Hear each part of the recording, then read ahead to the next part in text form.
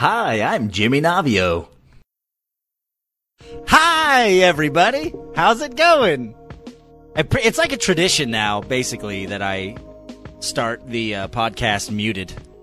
Hope you guys are doing well. Welcome to another episode of Hit the Bucket. I am very excited about today's show. We have a very special guest with us. He hangs around on the Twitch.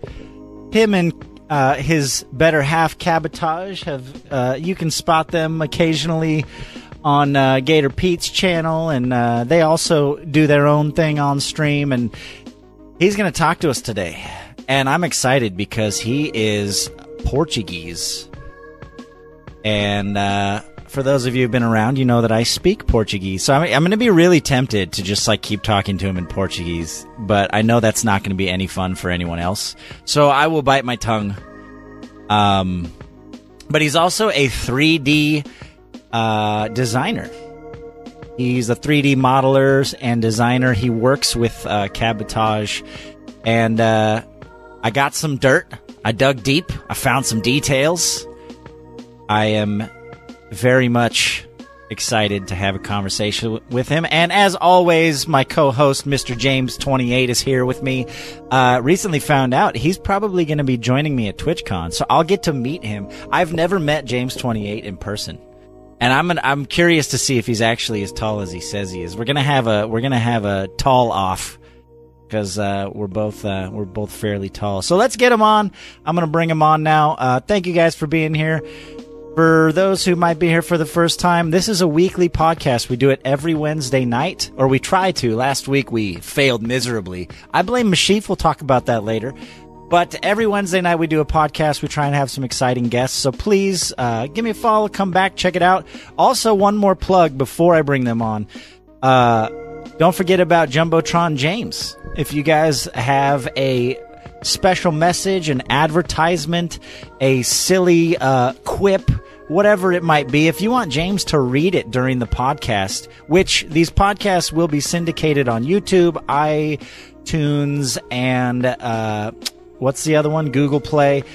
It will be immortalized forever, whatever your message may be. Use your ducats and buy yourself a Jumbotron James and have him read your message live on the podcast. So, without further ado, let's bring on our guests, Mr. James28 and Mr. Launcher Q. Hello, guys. Make sure you unmute yourselves. Well, hello then. Oh. Hello there. So many voices of people that I like. How you guys doing? I'm doing great. I'm here with you guys, so what else could I ask for? True. Doing good. Final confirmation on my flight to TwitchCon. How long did you say that flight was? 11 hours? It's 11 hours. My goodness. Hopefully it's worth it. It'll be worth it just to meet me, right? Oh, of course. So how tall are you? You said you're 6 what?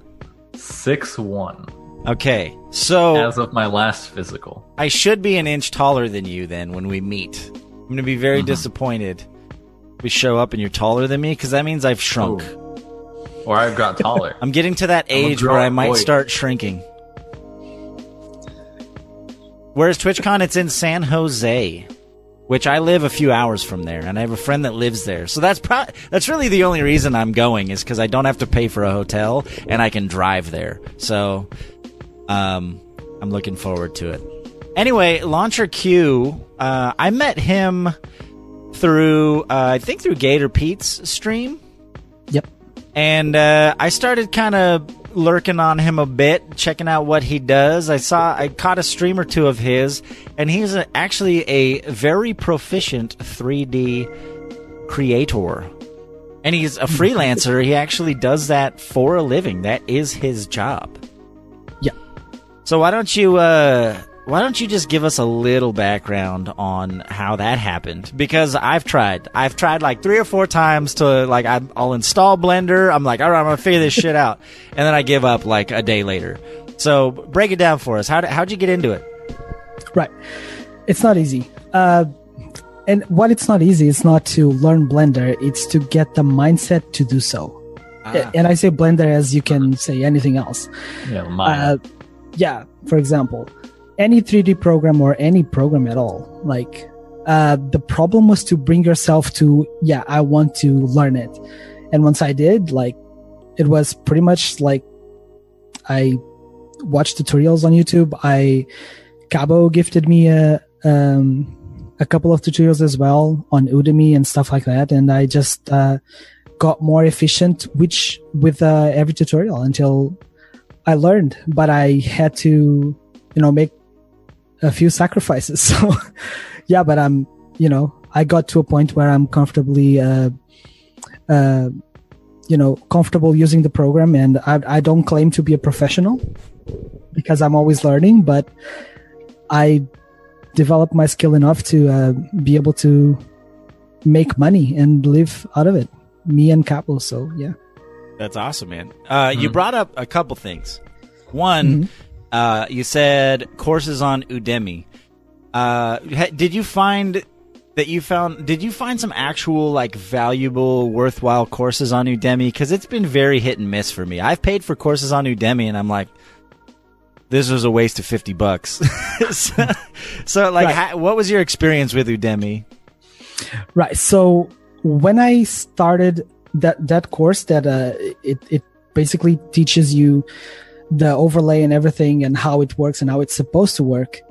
That's a brilliant course. Let me tell you right now, I learned a lot, that little details that I didn't know how to do before that, so I was already creating mesh. I was already creating objects and 3D items, but only when I when I saw that tutorial that a lot of my doubts and, so you can do it this way, because Blender has that thing where you can do the same thing like 3 or 4 ways differently. And at the end of the day, the end result might be the same, but the method and the time that you spend doing it, it's what varies. So that Udemy course, was definitely a very, very useful for me, because just kind of made a lot of stuff click into place for you. Mm-hmm. Exactly. It connected. Look, I was watching it and, okay, I already know how to do this. I already know how to do that. But then the little details, like if you press this key with that key, it does this automatically. So you don't have to worry about it. It's like, what? So yeah.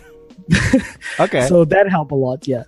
Mm-hmm. Yeah. Like, I know I messed around with Blender for a time, and I was like, if I want to actually get better at this, I should watch a tutorial. So I just Googled Blender tutorial in a YouTube.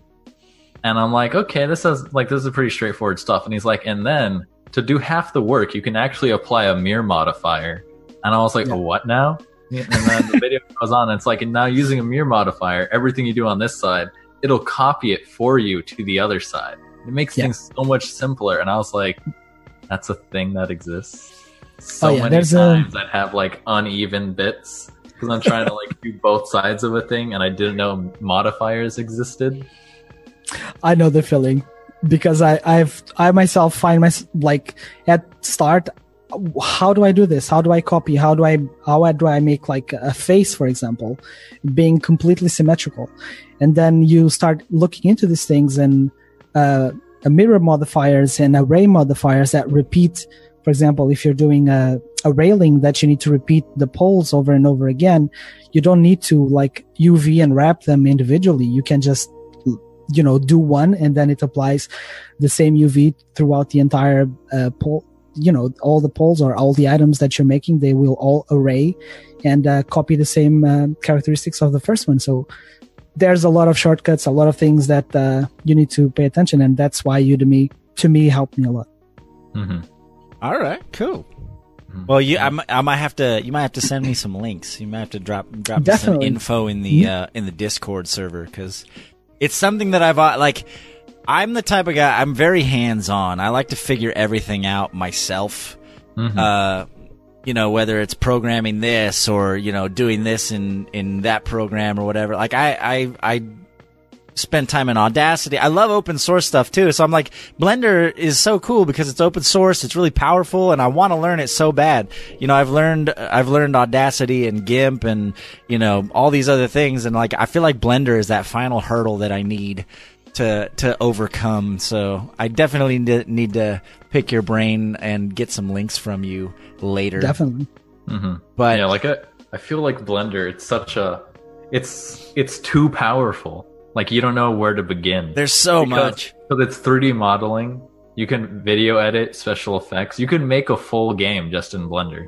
Yeah. Like the stuff I've seen people do, it's incredible. Well, yeah, some people That's use true. it as a full-blown video editor too. Like, I mean, it's kind of very crazy. complete. It's overwhelming for me. I'm like, where? Okay, file open. It's what? where that open source power comes in, because you can really. I'm only looking to do like 3D modeling, so I'll like tweak it like perfectly just so I can do the things I want it to do.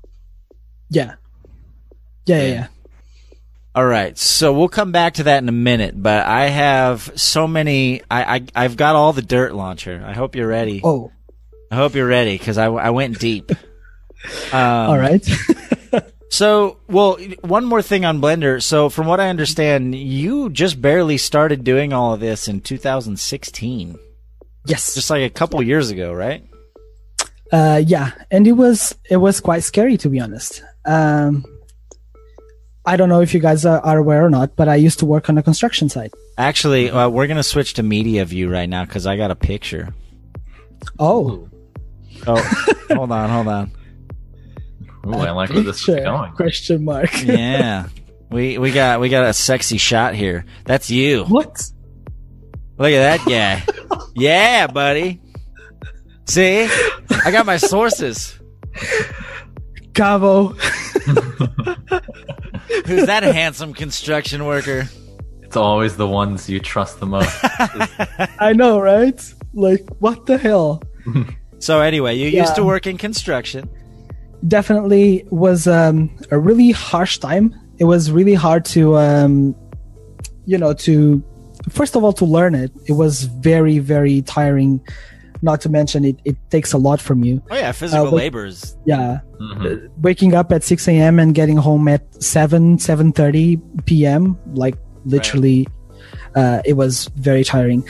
And then, so my site ended, and when they end, you go home for like a month, more or less. Yeah. So in that time span, in January of 2016, I decided, okay, so I've tried Blender a couple of years ago, but it didn't go anywhere. I was too lazy, honestly, to look further into it. So I just, I was like, okay, so I'm gonna do something for myself. I don't want to continue working on a construction site, so I'm just gonna try and, make something. And so that's when me and Cabo, we sat down, we talked a lot, and I started to learn Blender. What if we can learn some 3D, upload some models, try and sell them?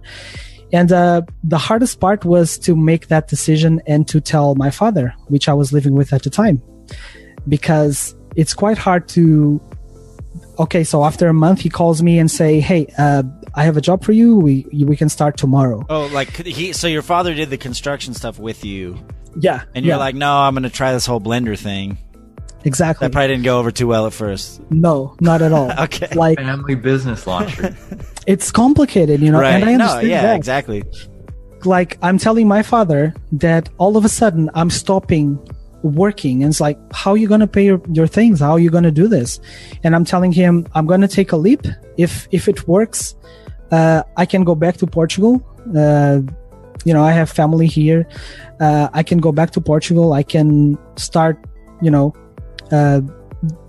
living without having to go to a construction site. Where were you at the time when you were doing construction?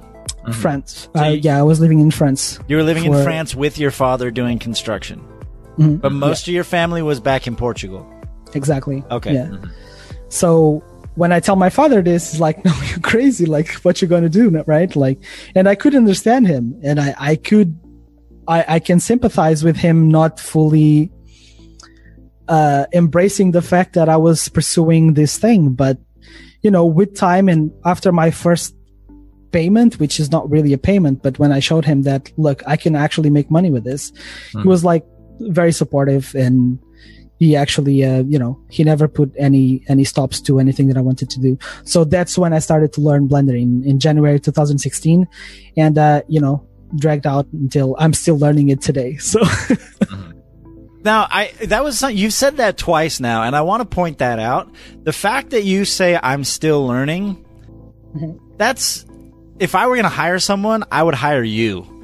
I would never hire the guy that's like, yeah, I got this shit all figured out. Like, the person who always, like, is constantly like, no, I can get better. There's more to do. I can learn. Like, that's inspiring to me because, like, obviously you're good at what you do. You do it full time. I've seen some of your work. We'll probably show some of your work. But, like, the fact that you're like, no, I'm terrible. I still have so much to learn. Like, that is a very, like, admirable and humble trait to have. Like, that you're still striving to be better. Like, that's the type of person you look for to hire, because it's like he actually, like, gives a shit. I appreciate it. Yeah, like, I can never say that I fully learned something. You're always, everything you do, it's always a learning process. There's always a learning curve. You get better at what you do, but you never fully, I mastered this, I'm moving on. Well, you can move on, but it doesn't mean that you fully mastered it. There's always something to learn. There's always space to improve. Every time I look at a past work, sometimes me and Cabo, we sit down, we talk, and we go look behind the stuff that we did before, and just like, man, this item probably wasn't that great. I could have improved it, etc., etc. And that's what it is. That's what Blender comes down to, and Blender and everything else. Like, everything you do, if you always leave space to improve, you can always get better at it. I guess that's my opinion, at least. Mm-hmm. And something I noticed you said was, once I showed my father that the money, that's when he changed his mind. Because it's like, that's the same thing when I was trying to describe, like, what I do with Twitch and YouTube to my parents and my grandparents, my grandmother's boyfriend. Because you tell them about this, like, oh, I do this thing where I'm, like, producing, like, my own content.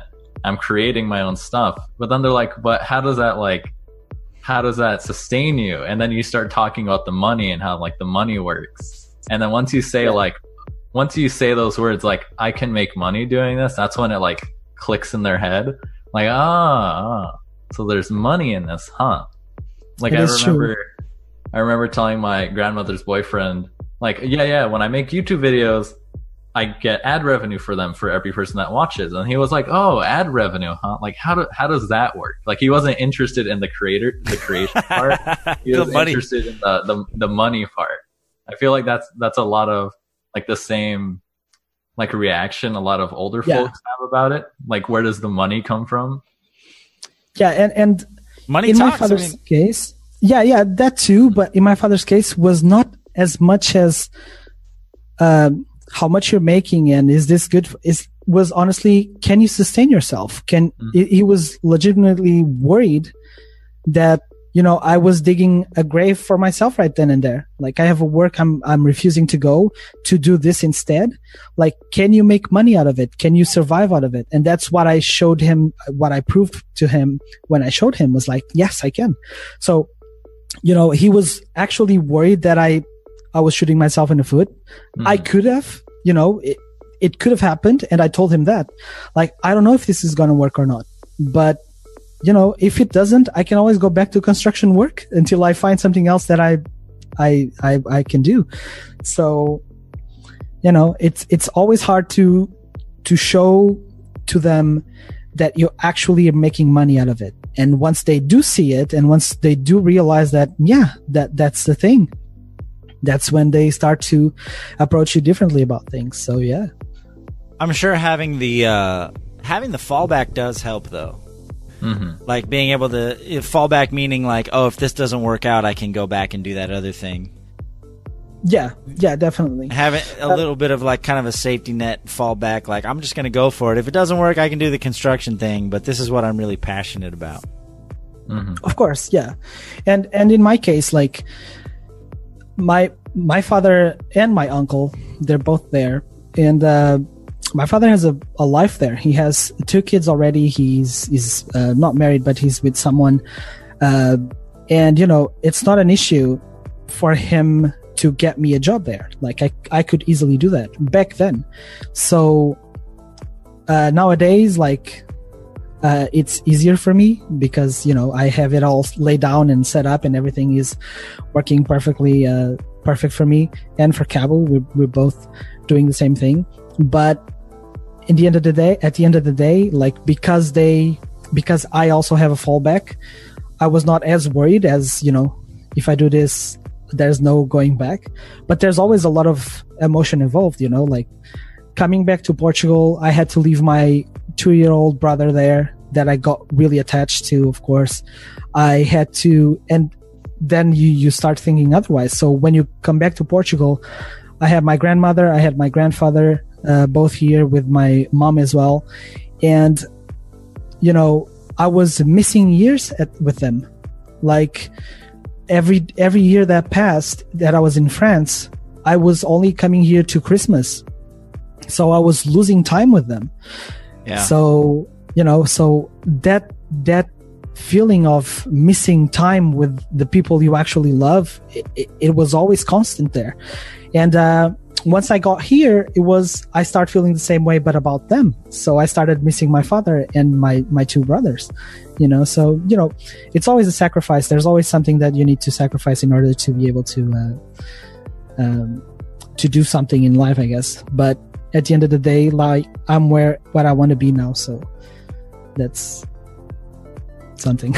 No, dude, that's insane. Like that, your whole quest to, like, you know, moving to France, doing all the construction, then like making that decision to like do Blender and move back to Portugal, like those decisions are not easy decisions to make. And Nope.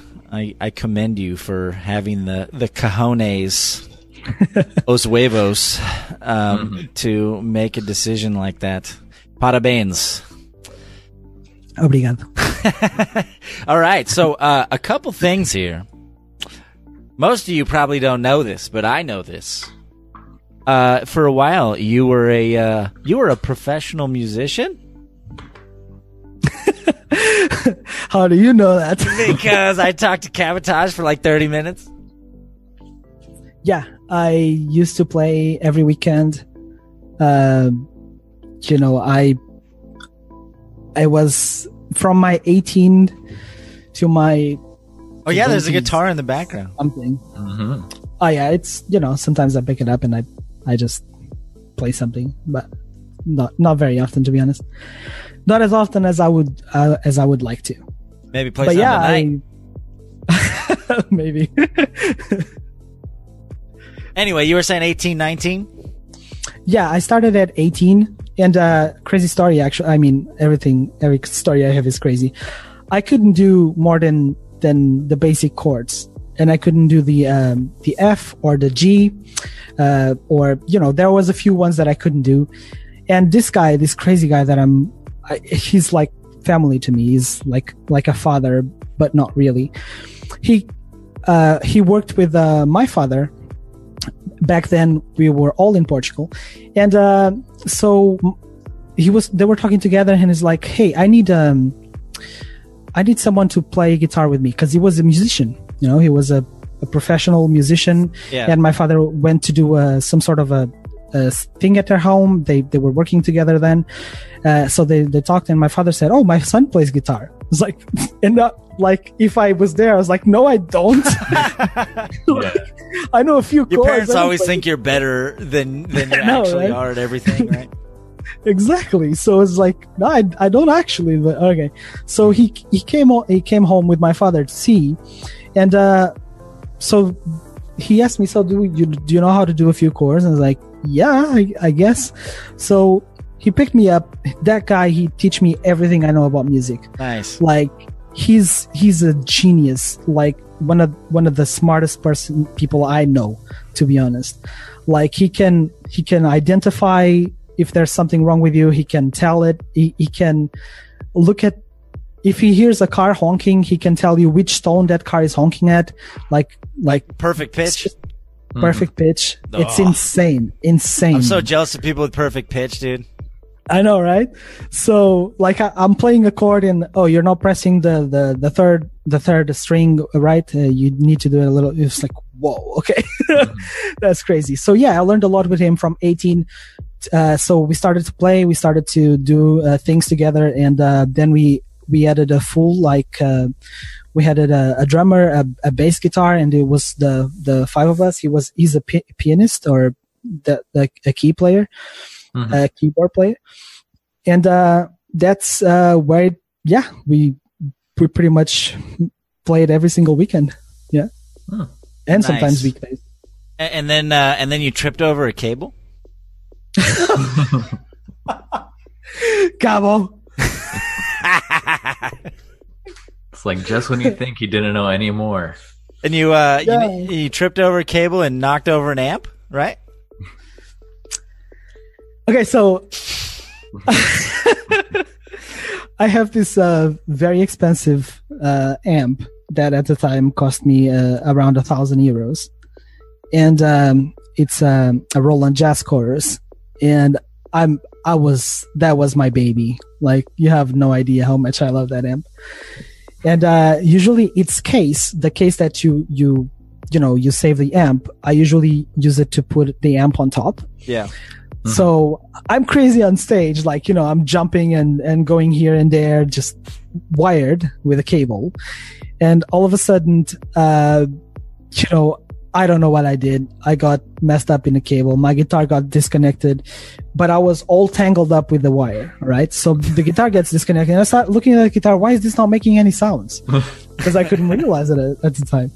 I was like, all right. And then I looked down, and as I'm looking down, I was so tangled that I lose balance, and my hand, I tried to support myself on the amp. Didn't work out because I was heavier than the amp, and it actually fell down. So I had to, spend some money trying to fix it, and it's fixed. So it got fixed, but that was definitely a little bit embarrassing in front of all the 100 people watching this. Okay, that just happened, and everyone just starts laughing. Yeah, oh yeah, exactly. Definitely. But you never did that again. No, never tripped. I always made sure my cable was plugged, behind the strap. That's what you should have done. But, it's just, It's a learning experience. Never happened again. So, I had a teacher that he was known for saying, "You'll never forget your traumatic experiences. So when I really need you to remember something, I'm just going to yell." Nice. That's clever. I mean, there's probably some truth to that. I definitely remember most of my traumatic experiences for sure. Speaking of traumatic experiences, we're just going to keep this Cabo train going. She said you cry during movies like a lot. Oh my God. She said it's almost a problem. Right. So I'm emotional, right?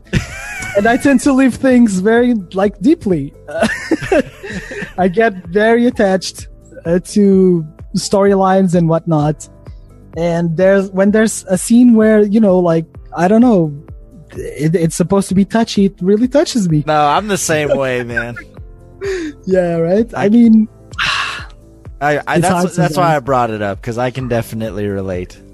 Mm-hmm. Yeah. A couple more. One more. I thought this was crazy interesting, and I want footage of this. She said that for a moment there, you were actually a reporter on French news. I showed up on national French television, yeah. As a reporter? No. Because I worked on construction site, and they were doing a report, an interview about safety measures and stuff like that. And they actually recorded me working not in the best conditions of safety, because I shouldn't be doing what I was doing in the way that I was doing, because I needed to be, tangled up with some sort of crazy harness thing. It's like, I'm just going to the edge just to pass a few, I don't know the English term, but just some wood planks, some big long wood planks. So it's gonna be fine. So yeah, they were recording me right then and there. So look at this dangerous conditions he is in. It's like they have a fisheye lens, so it looks like a huge drop. It was actually the 5th floor, so So it was a huge I drop. don't remember. I don't remember if it was the 5th or the 3rd. It might be one or the other. So either way, it wouldn't be very healthy for me. Your boss had a talk with you later about why the fuck are you going on TV looking like a jackass? Actually, they just laugh about it. Oh. Honestly, yeah, No, they they just were laughed not gonna about it. do that. It's like fine. safety regulations. This is France. No one gives a shit. Pretty much. Nice. It's like the fine. It's gonna be more expensive to buy the harness. Yeah. No, the thing is, they actually do have the harness, but okay, I don't remember if it was the 5th floor or not. I think it was the 3rd. Now that I think about it, but if you think about it, you're on the 3rd floor, and you need one or two planks that are just outside the floor. There's like this safety, a platform that they put on temporarily, and you need those 2 planks. But to get those 2 planks, you need to go downstairs, 3 floors or 5 floors or whatever where you are. You go down, then you have to put on the harness, which takes about 15 minutes. It's a very complicated thing. All right. So then you have to go all the way back up, grab the things, pass the 2 wood planks, go back down, take off the harness because somebody else might need it. And there's only like 2 or 3, and then go back up. So that's like 1 hour or more to just pass 2 planks. So it's like, never mind. We ain't got time for that. Safety schmafety. Yeah. But I got punished for that. Like a construction job takes too long. Yeah, exactly, right? But I got actually punished for that because a couple of months later, I twisted my ankle, and until this day, I do sometimes suffer from it because I always feel my ankle, and it always hurts. So, because I was doing something of that kind, I was not looking where I was walking, and I twisted my ankle. So, if you have to do safety things, like all the safety things, because you might twist your ankle one day. Like I did. Wick says, walk it off. All right, James, do you have any questions before I give him some of these quick fire daddies? No, not at all. Unless, let's see, what was on my mind earlier? Oh, right. So you do this commission-based work, and I remember I was in your stream the other time, but for other people that may not know this, where does most of your commissions come from? All right, so it's not necessarily commission-based. Think of it this way. I work for an online platform. I don't work for them. I work there. And it's a platform that it's 100% built and made by users, right? So like Fiverr everything, or something like that? No, like a 3D world, like a 3D platform. Imagine Sims, okay? The Sims, the game where you can build your own house and stuff like that. Like Second Life or something? That's exactly where I work, yeah. Okay. Where we have our store. So, and we saw potential there. All right. So you can build your own items, set them for sale, and if they're good, people will buy them. So that's what we did. Me and Cabo, we opened our store. We started to make things. We started to participate in events, which work pretty much like fairs. Like it's a fair, and there's booths and stuff, and you just, look at, this is Crescendo's store, and they're doing these items exclusively. That's a hard word for me to say. It's just for that event, and it's a couch, or we do very weird stuff. We do upcycled, we do recycled, everything. So we developed, we made our brand, we made our store, and we started to get invited to big events within the platform. And so basically now our deadlines and timelines are basically because those events have timelines and deadlines. So the event opens from day X to day Y, and that's when we have to have the item ready for. So imagine we're doing a desk or a bed or a chair. We make those items, we set them for sale at that event. The event opens. It's, they have media and Facebooks and all that stuff. They send out grid-wide messages. Everyone goes to that event, and, people buy our stuff. So it's not as much as a commission as we do whatever we want, basically. There's events that have themes. Sometimes There's events that have, just broader themes. There's things more like focused on something. It really depends on the type of events that we're doing. So yeah, that's where we developed our thing and where we are actually being successful at. And hopefully, though, we do expand to other online platforms we've been looking at. There's a few interesting things that I can actually expand my 3D knowledge to as well, in terms of better conditions for us to work in, for us to produce what we do.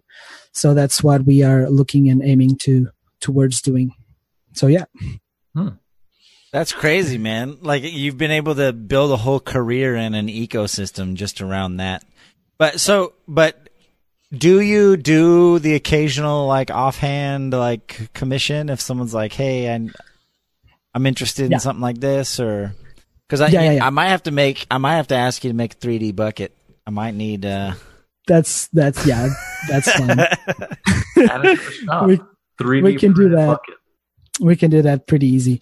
Sometimes we do get requests, and so here's real quick. This is one that Gator Pete just sent me. This is one of the ones I saw you working on this, and I thought this was pretty cool. Do you want to explain what? I don't know why it won't let me zoom in. Was this an item that was commissioned by somebody, or was this one you were building for that event, one of those events, or? That is actually a free gift in our store. So if you have an account in Second Life, because we rebuilt the entire store, just don't get me started on the store. It was okay. It was honestly not a nightmare in a bad way. It took a lot of work to do. It was very time consuming to think, okay, what's the layout we need to have?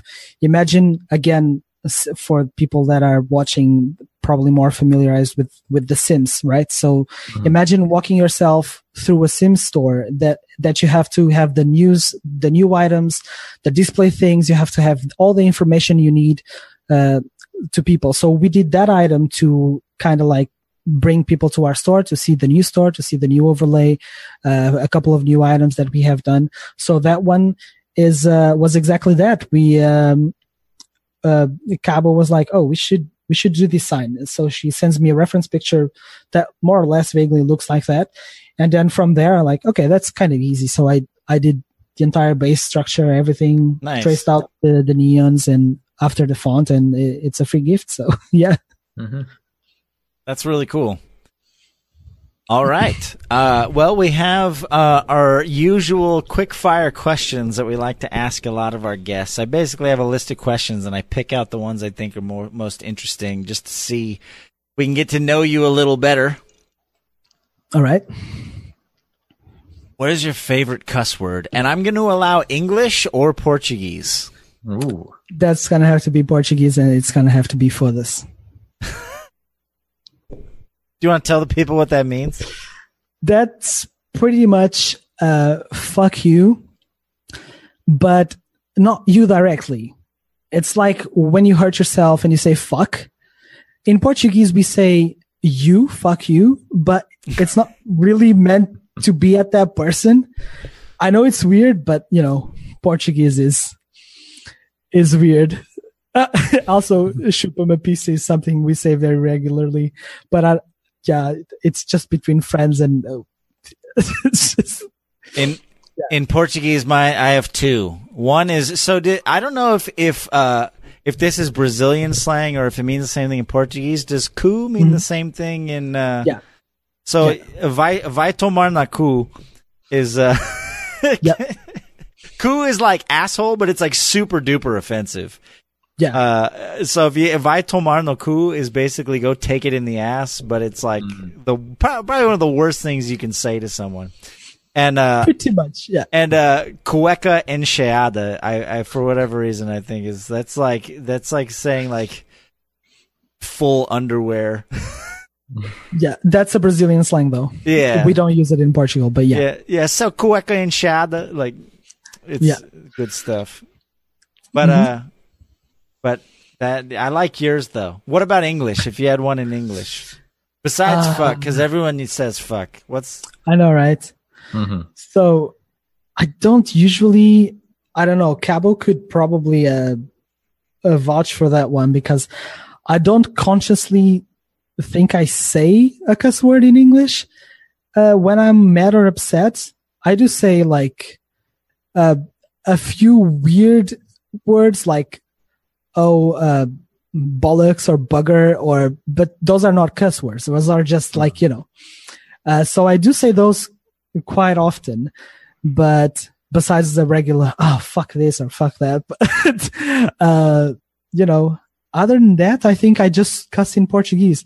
When I'm upset, it's like Portuguese all the way. Yeah. Like really bad calling your mother names in Portuguese. It's just like, that's how it goes. That's how my Call of Duty background brought me to, so I just... Sua mãe, bexiga safada. Exactly. So that's where my brain immediately switches from English to Portuguese and I just rage at them in Portuguese. So yeah, that's in English, not so much because I usually tend to, be very calm when I have to speak English. Yeah. You don't seem like a very angry person. So yeah, usually I'm quite calm and collective. I'd like to think, but I do lose my temper sometimes, mind you, especially when I have someone. You mean you're human? Pretty much. When you have someone asking for, and this James asked me before, or you also, Jimmy, as well, about commissions and stuff like that, and then people ask you, so do you want to do this thing for me and blah blah blah, I want to show you this. So they teleport me, they show me their entire idea, and then I say, okay, that's going to be around $40, because it's going to take me about a full day to make that asset in 3D. And they're like, $40? What? I have someone that does it for $5. And why are you talking to me then? Go talk to them. Pretty much. Vai tomar no cu. But I have to be super calm and say I'm sorry then, I have to lose an entire day because I have to be polite.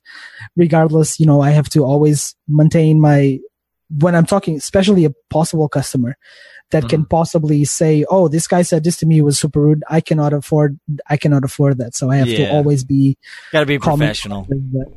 But still, it does make me want to say those bad words at them. Yeah.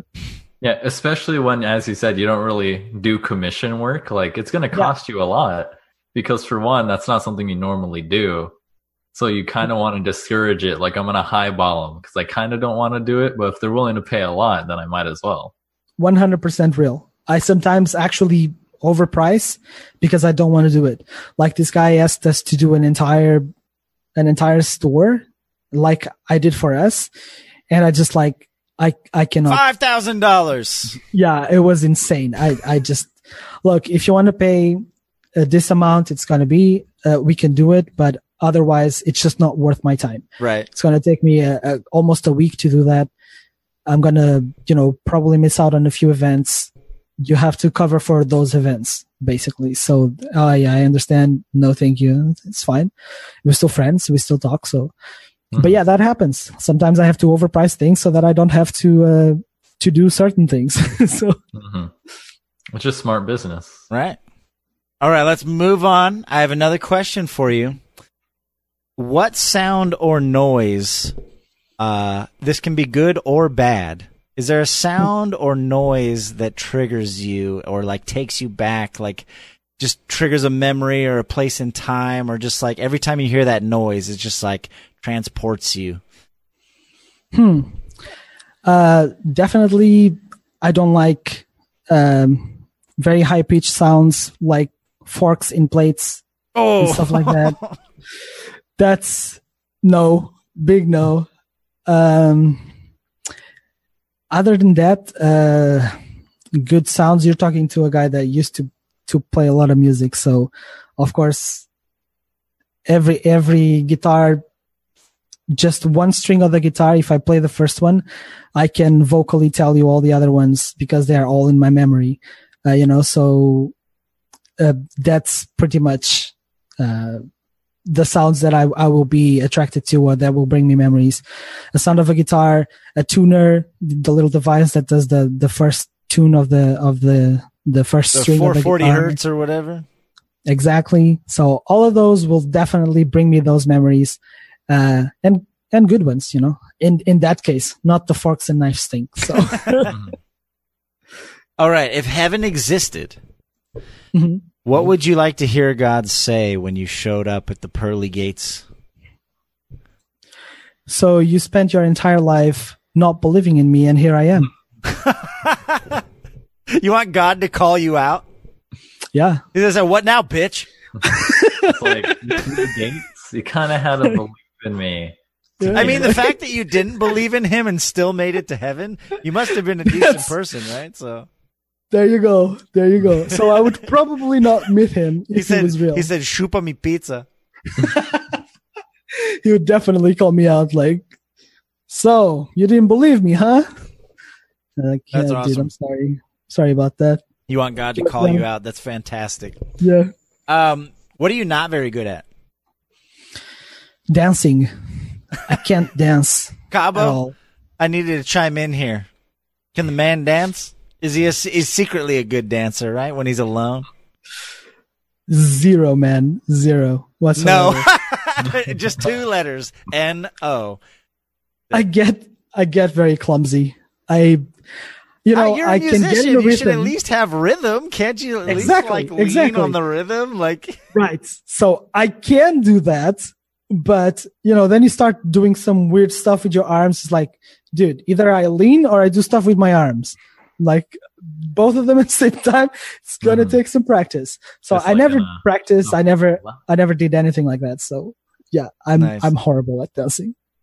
I bet James Like is a you good just, dancer. just move your arms. Like this is good enough. I'm dancing. Pretty much. Just blink once in a while and wave your head. Mhm. Just move on rhythm. It doesn't matter what the movements are, as long as they're on rhythm, right? Mhm. James is a professional merengue dancer. For those who didn't know, is that racist? Am I allowed to say that? Because he's Mexican. So last question: room,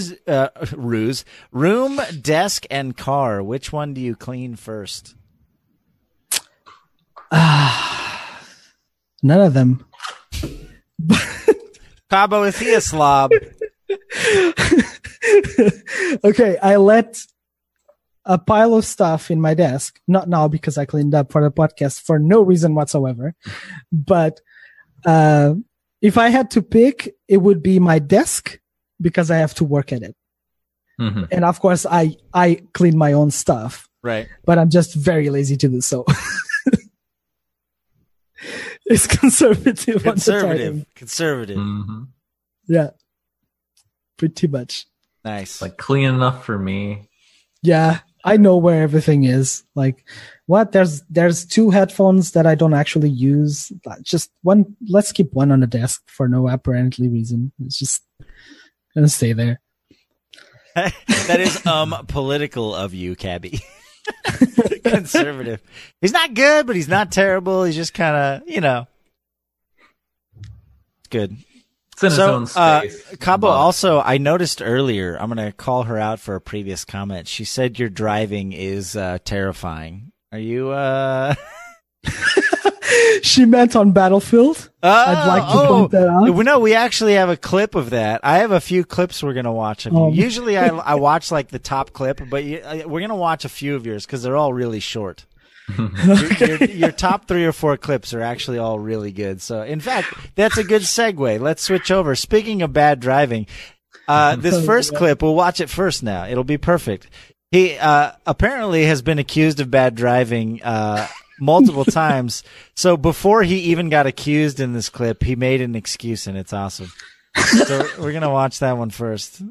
It's the clip is called "Amazing Driver." Look. There's a bike here.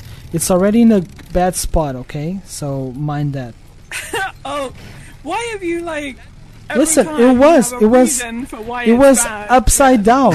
Absolute bullshit. Look, it's in a bad position. This is why I can't drive. There's a tank that's nearly dead in the sea. It was already in a bad spot, right? It's not your fault. Listen. I grabbed that bike. It wasn't a bad spot, right? I drove all the way down that hill. I turned around and I killed that guy. That's awesome, right? You done good, kid. Mm-hmm. I mean, it was kind of in a bad spot. I see what you're saying. Right? All right. Like the end goal was the same, but the execution, very, very interesting. True story. Definitely. All right. We're going to click through the rest of these. This one's called Ghost. I saw this one. I thought it was pretty funny. It made me giggle. So he's doing his 3D design. Watch down in the corner. So we do it like Sitting in the dark. this. And now we disguise this. You guys saw that? All right. That's creepy. That's a really odd one. It never did that anymore. Ever? Yeah, ever. It never did that at all. It's like the one and only time when you're That was streaming. the It's one just and like, only. uh, Pretty much. Yeah, it Tav, looks like a fire. real quick, Tav, I'm sorry that you got booted for dropping that link. I made you a regular, so if you had a link you wanted to post, you can do so now. Sorry about that. Moving on to the next one. This one is called Falling. I thought this was hilarious, and this one will need some explanation because this is actually you're doing 3D design, and I think you forgot to include a part of your 3D object, and it's pretty funny. I love that the music is playing Okay, Falling ready in for the this? background. Sound of drums. I know. This is I want to cool. restart it. In the background, the music says, I'm falling. So keep that in mind in context. I know it's kind of quiet, but...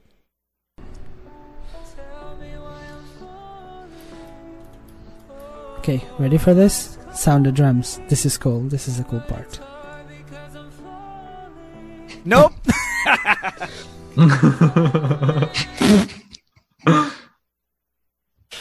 So what happened there? What happened, Launcher? Did you forget So, the yeah. bottom? No, like the bottom was actually there, but the problem is when you're doing physics, you have to apply, okay, so I selected, it's two different objects. The side of the box, it's an object, and the bottom is another object. So I added the physics to the side, but I forgot to add the bottom. So actually, so when I press, I like, okay, so the physics are done, like everything's cool. All right, so let's just press play. And when I press play, I'm like super anxious to see them falling in the right place, but they just fall through. It's just like because there's no bottom. You built up the anticipation, and then it just went, boo. Sound the drums. Nope, denied. All right, this last one, this one's going to cause some controversy, especially with Mr. Gator Pete. I don't know if you know what clip I'm about to play, Launcher Q, but you're about to be exposed, sir. Oh my god. I don't know if you no. guys knew this, but Launcher Q is an avid Nickelback fan. Here he is singing along to some Nickelback live on his stream. You know.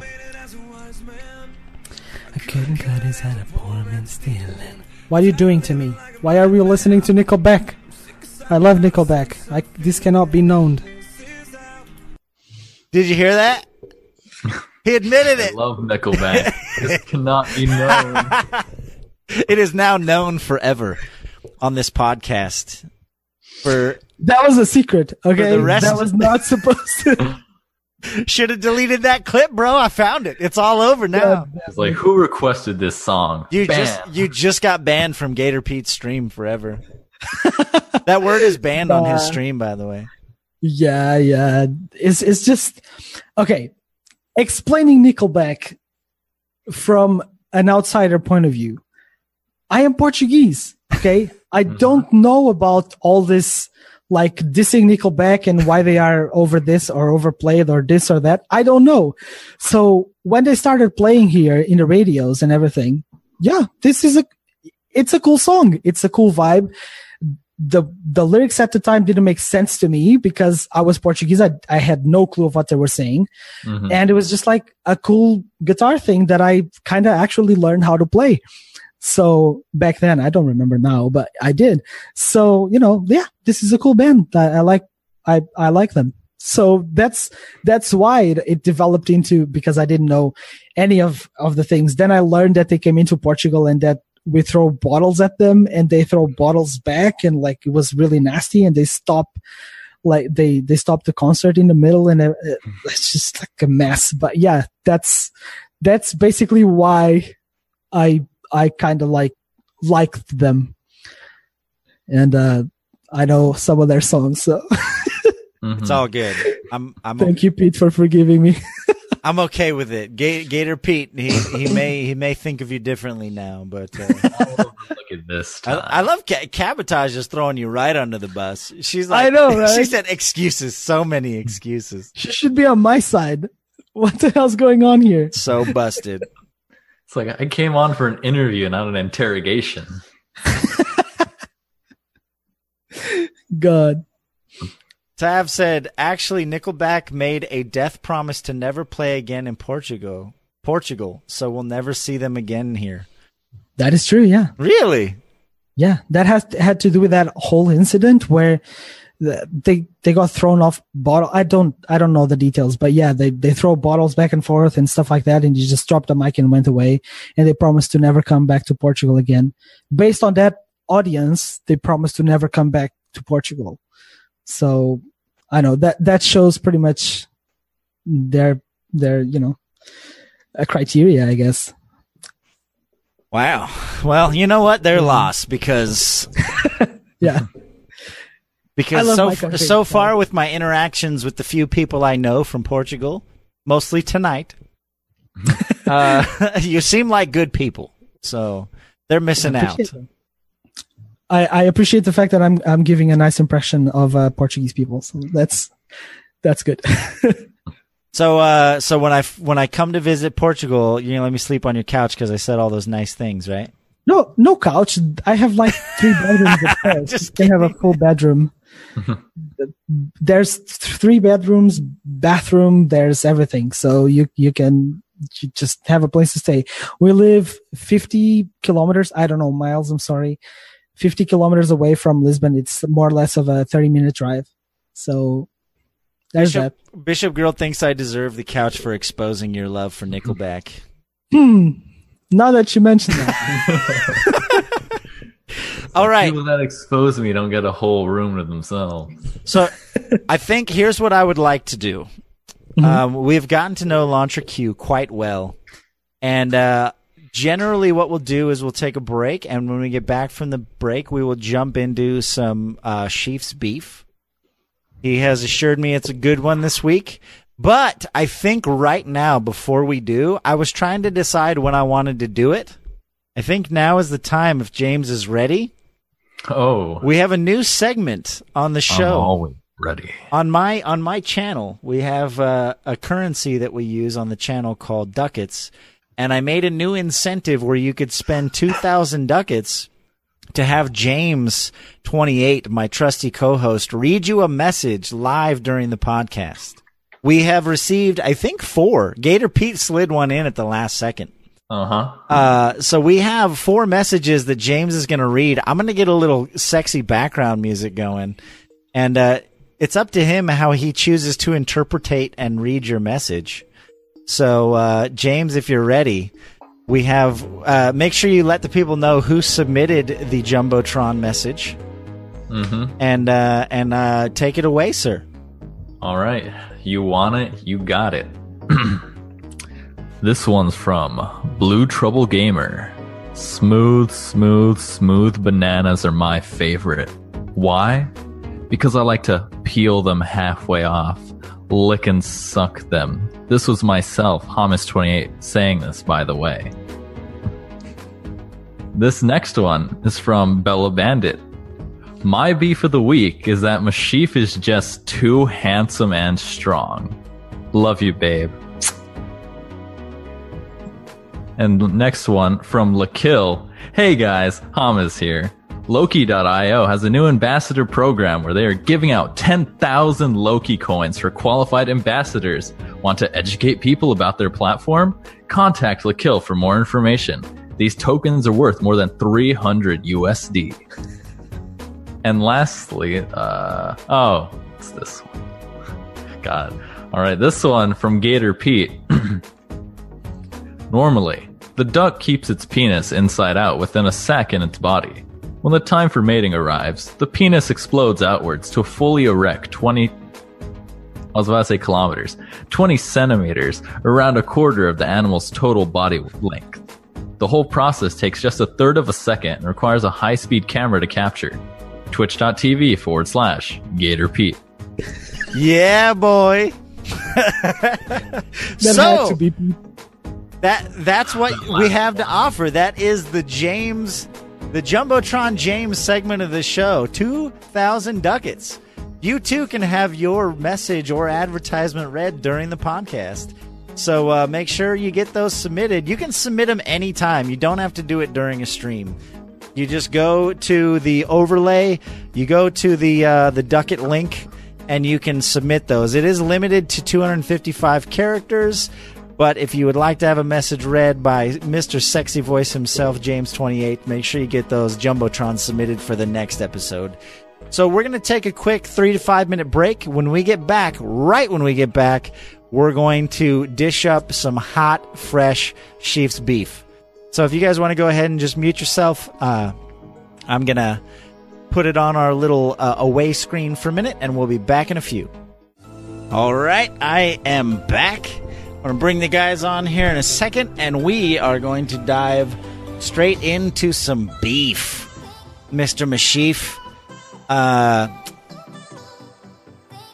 He finally is ready to serve us up some juicy beef. Last week he had a time conflict, and I didn't feel right doing a podcast without the beef. So we put it off, not just because of him. We were all pretty busy last week, but I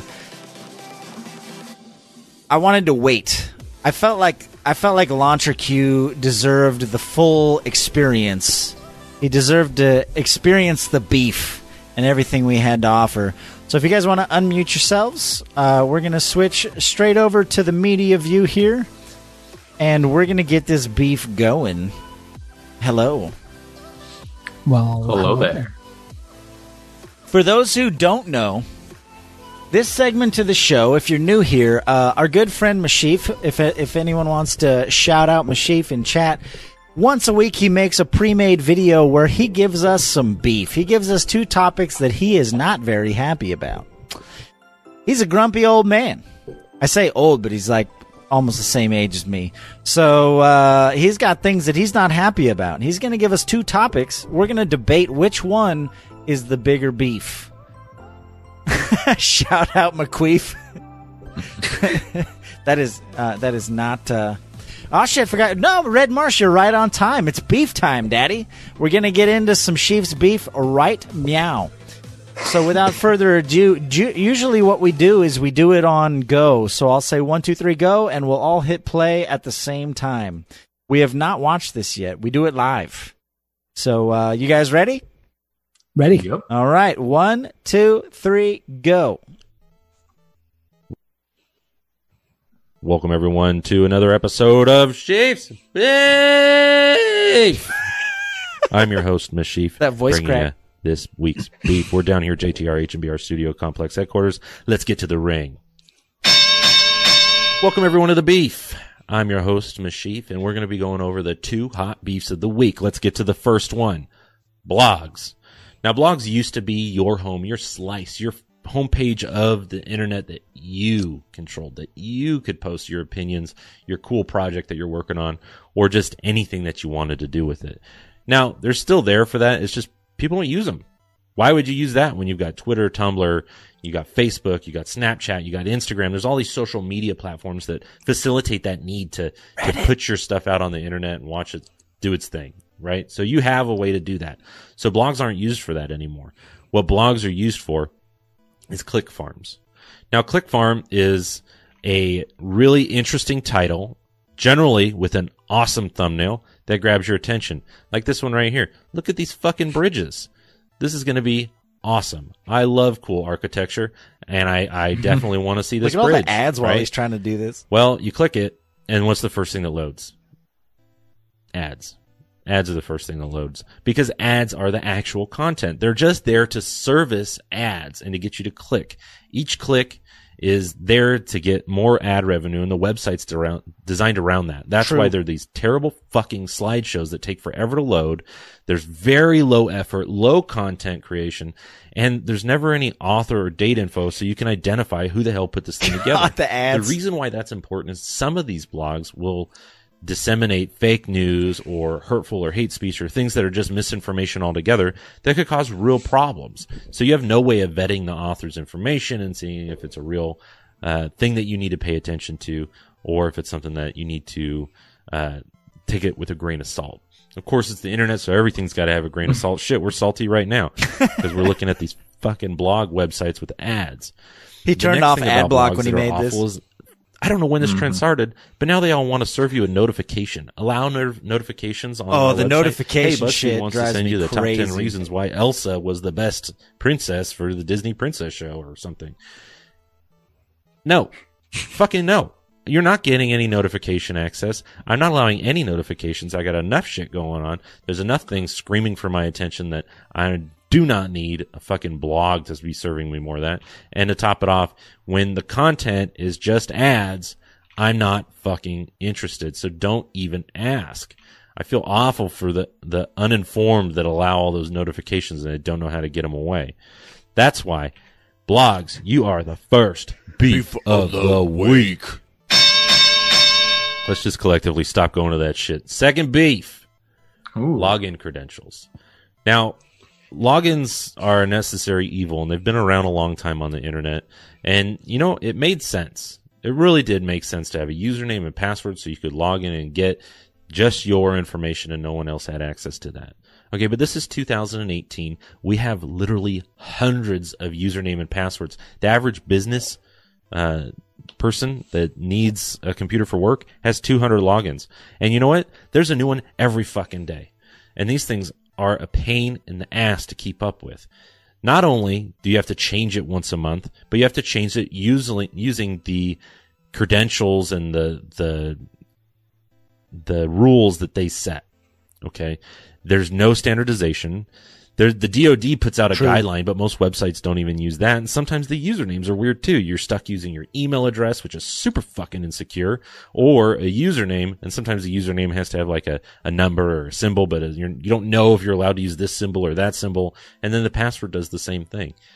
And to top it off, you're going to have to go through every month and change that shit over. So do you have a chance to memorize it? No. So what do you resort to? The average person would resort to a Word document or a Post-it note full of usernames and passwords, which is horribly unsafe.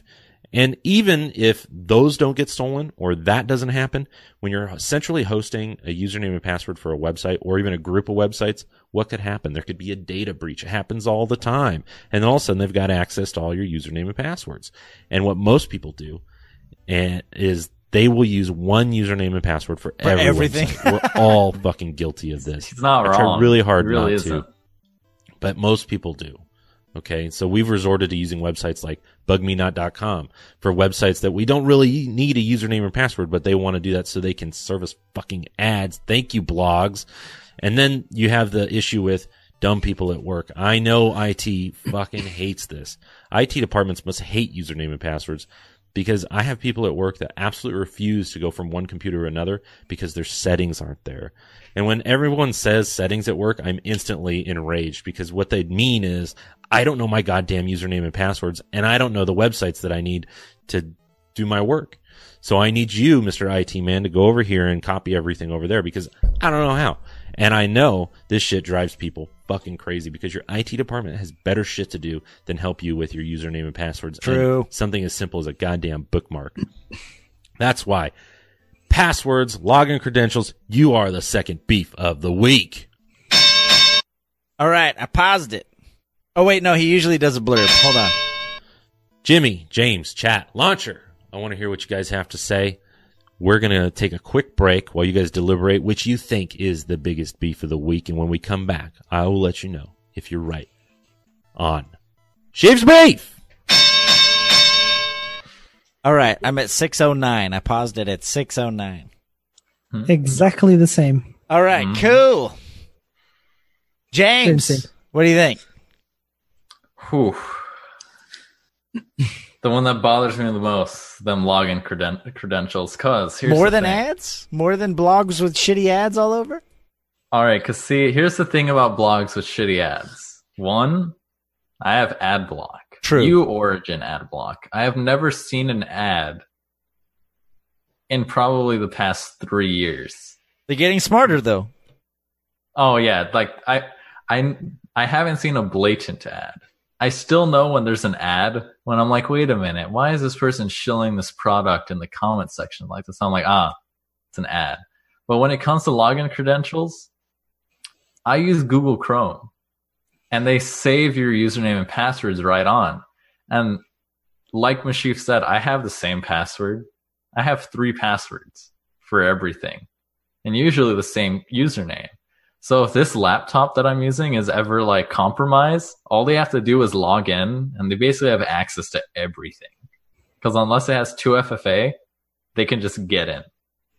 And it's because every single website that makes you have a login, they always have the stupidest password requirements that are different for everything. It's like, I'm only going to use this website like a couple times, like maybe it's for class. So it's like, okay, lowercase letters, some numbers. And it's like, no. You have to have a special character. You got to have combination, uppercase, lowercase, some numbers in there, some other crap. So I'm like, okay, Google Chrome, just save it for me because I won't even remember this. Some of the websites I do use, I don't even like type stuff in anymore. It just autofills and I click, that should be fine. Log in. So that's the bigger one I have a beef with. All right. What about you, Launcher Q? What you think?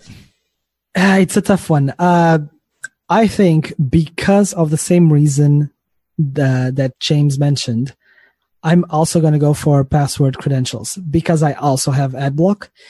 And more often than not, I do not see ads. But with that being said, I do work in an environment that we still do use blogs. Believe it or not, we get a lot of exposures from our items in our blogger group, which is pretty much someone that grabs our items, they set them all pretty in a scene, they do a blog about it, they say, we got this from Crescendo at this event, blah, blah, blah.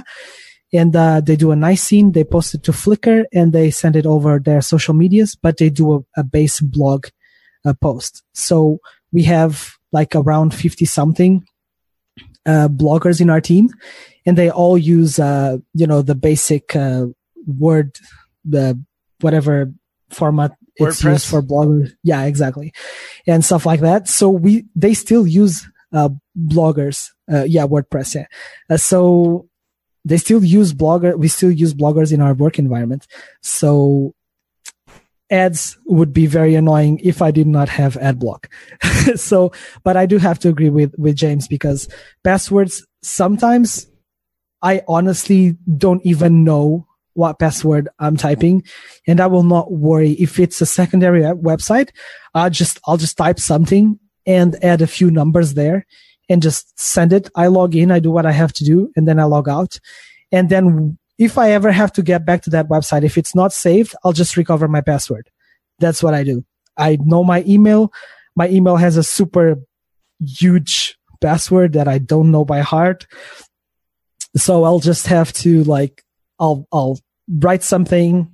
If I ever need that again, I'm going to have to use the recovery system because I don't know what I typed for that password. So I would say the password credentials. Interesting. Yeah, All right, I Mr. mean, computer science. here's the thing.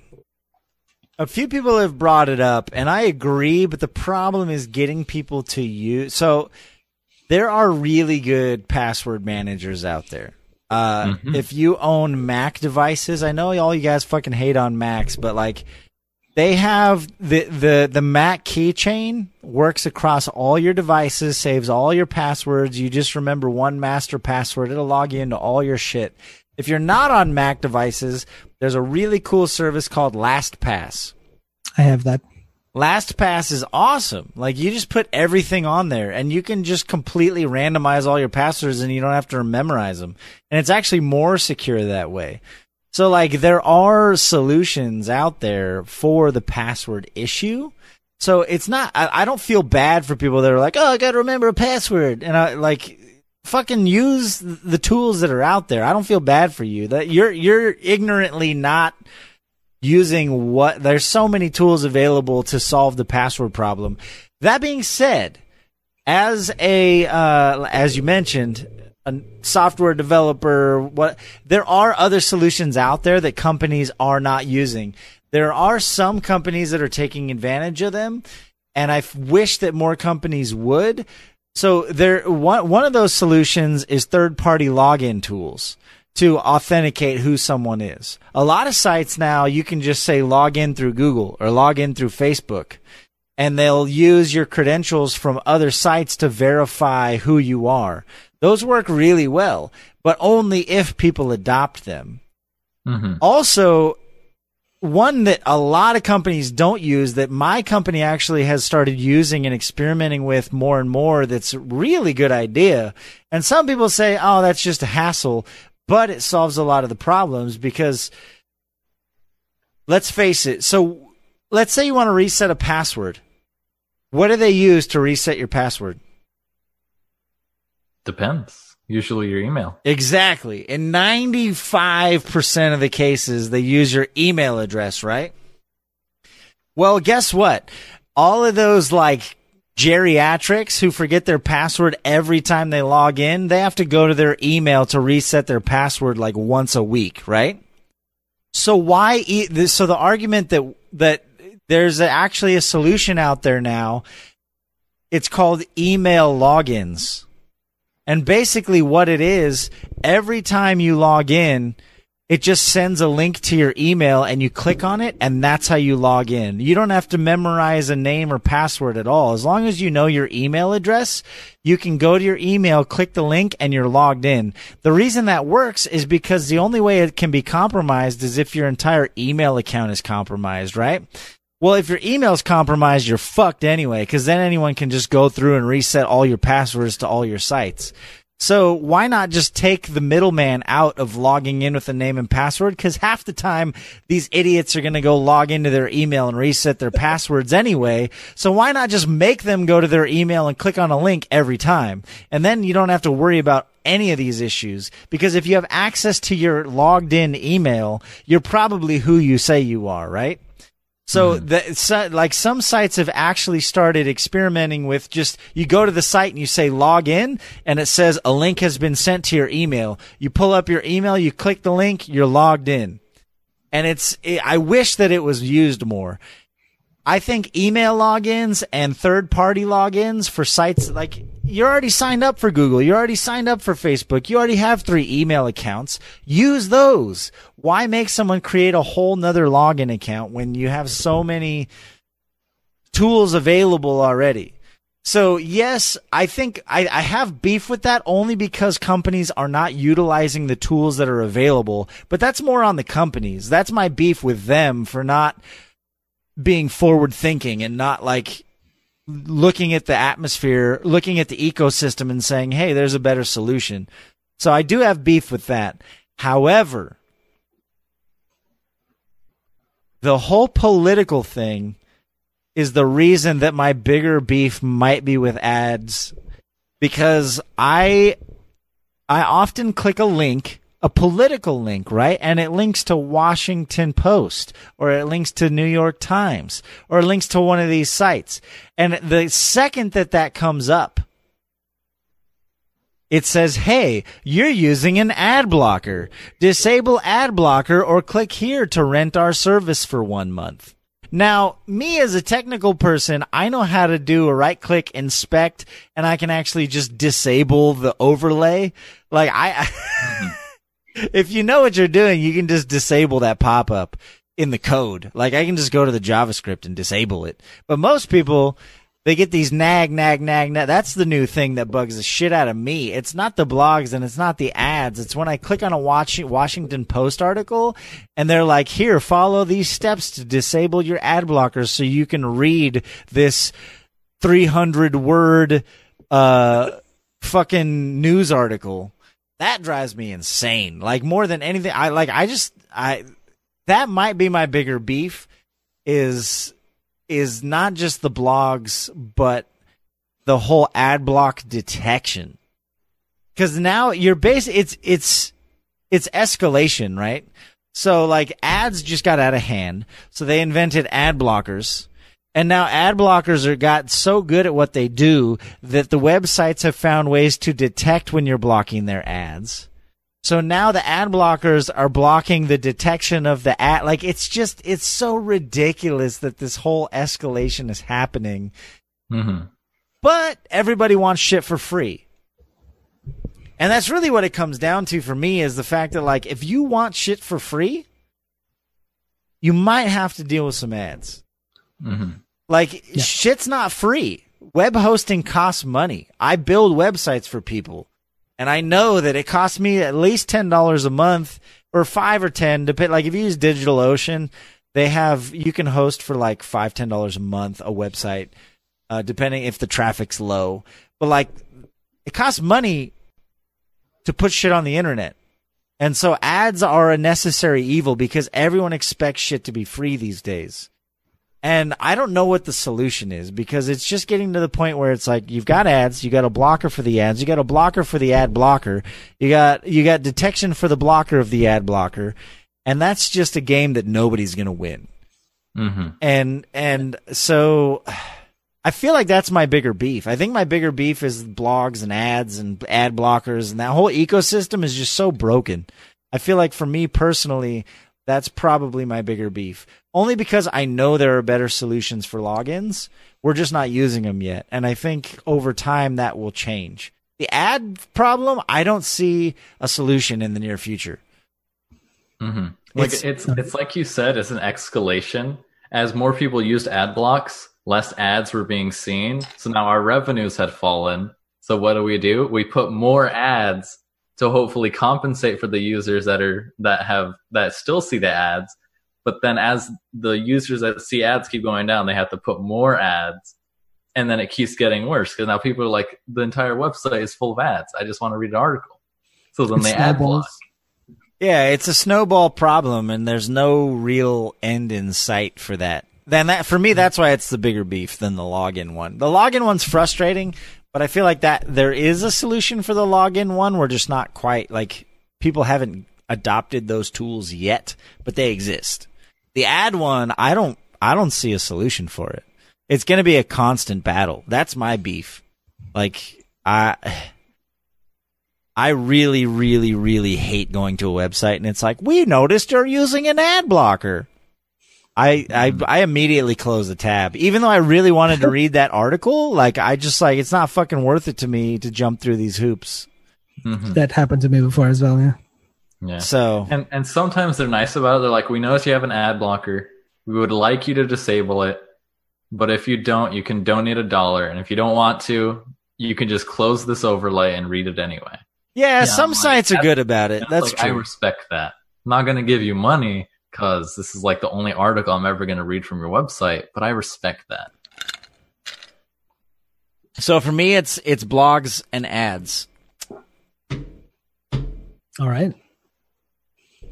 I'm sticking to it. Did I sway you guys? Do you want to change your opinions? Are you sticking to logins? Chief is yeah. Could be anything.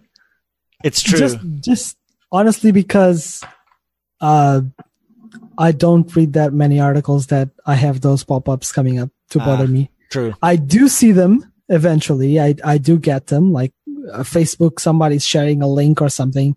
You click on it and then there's the overlay.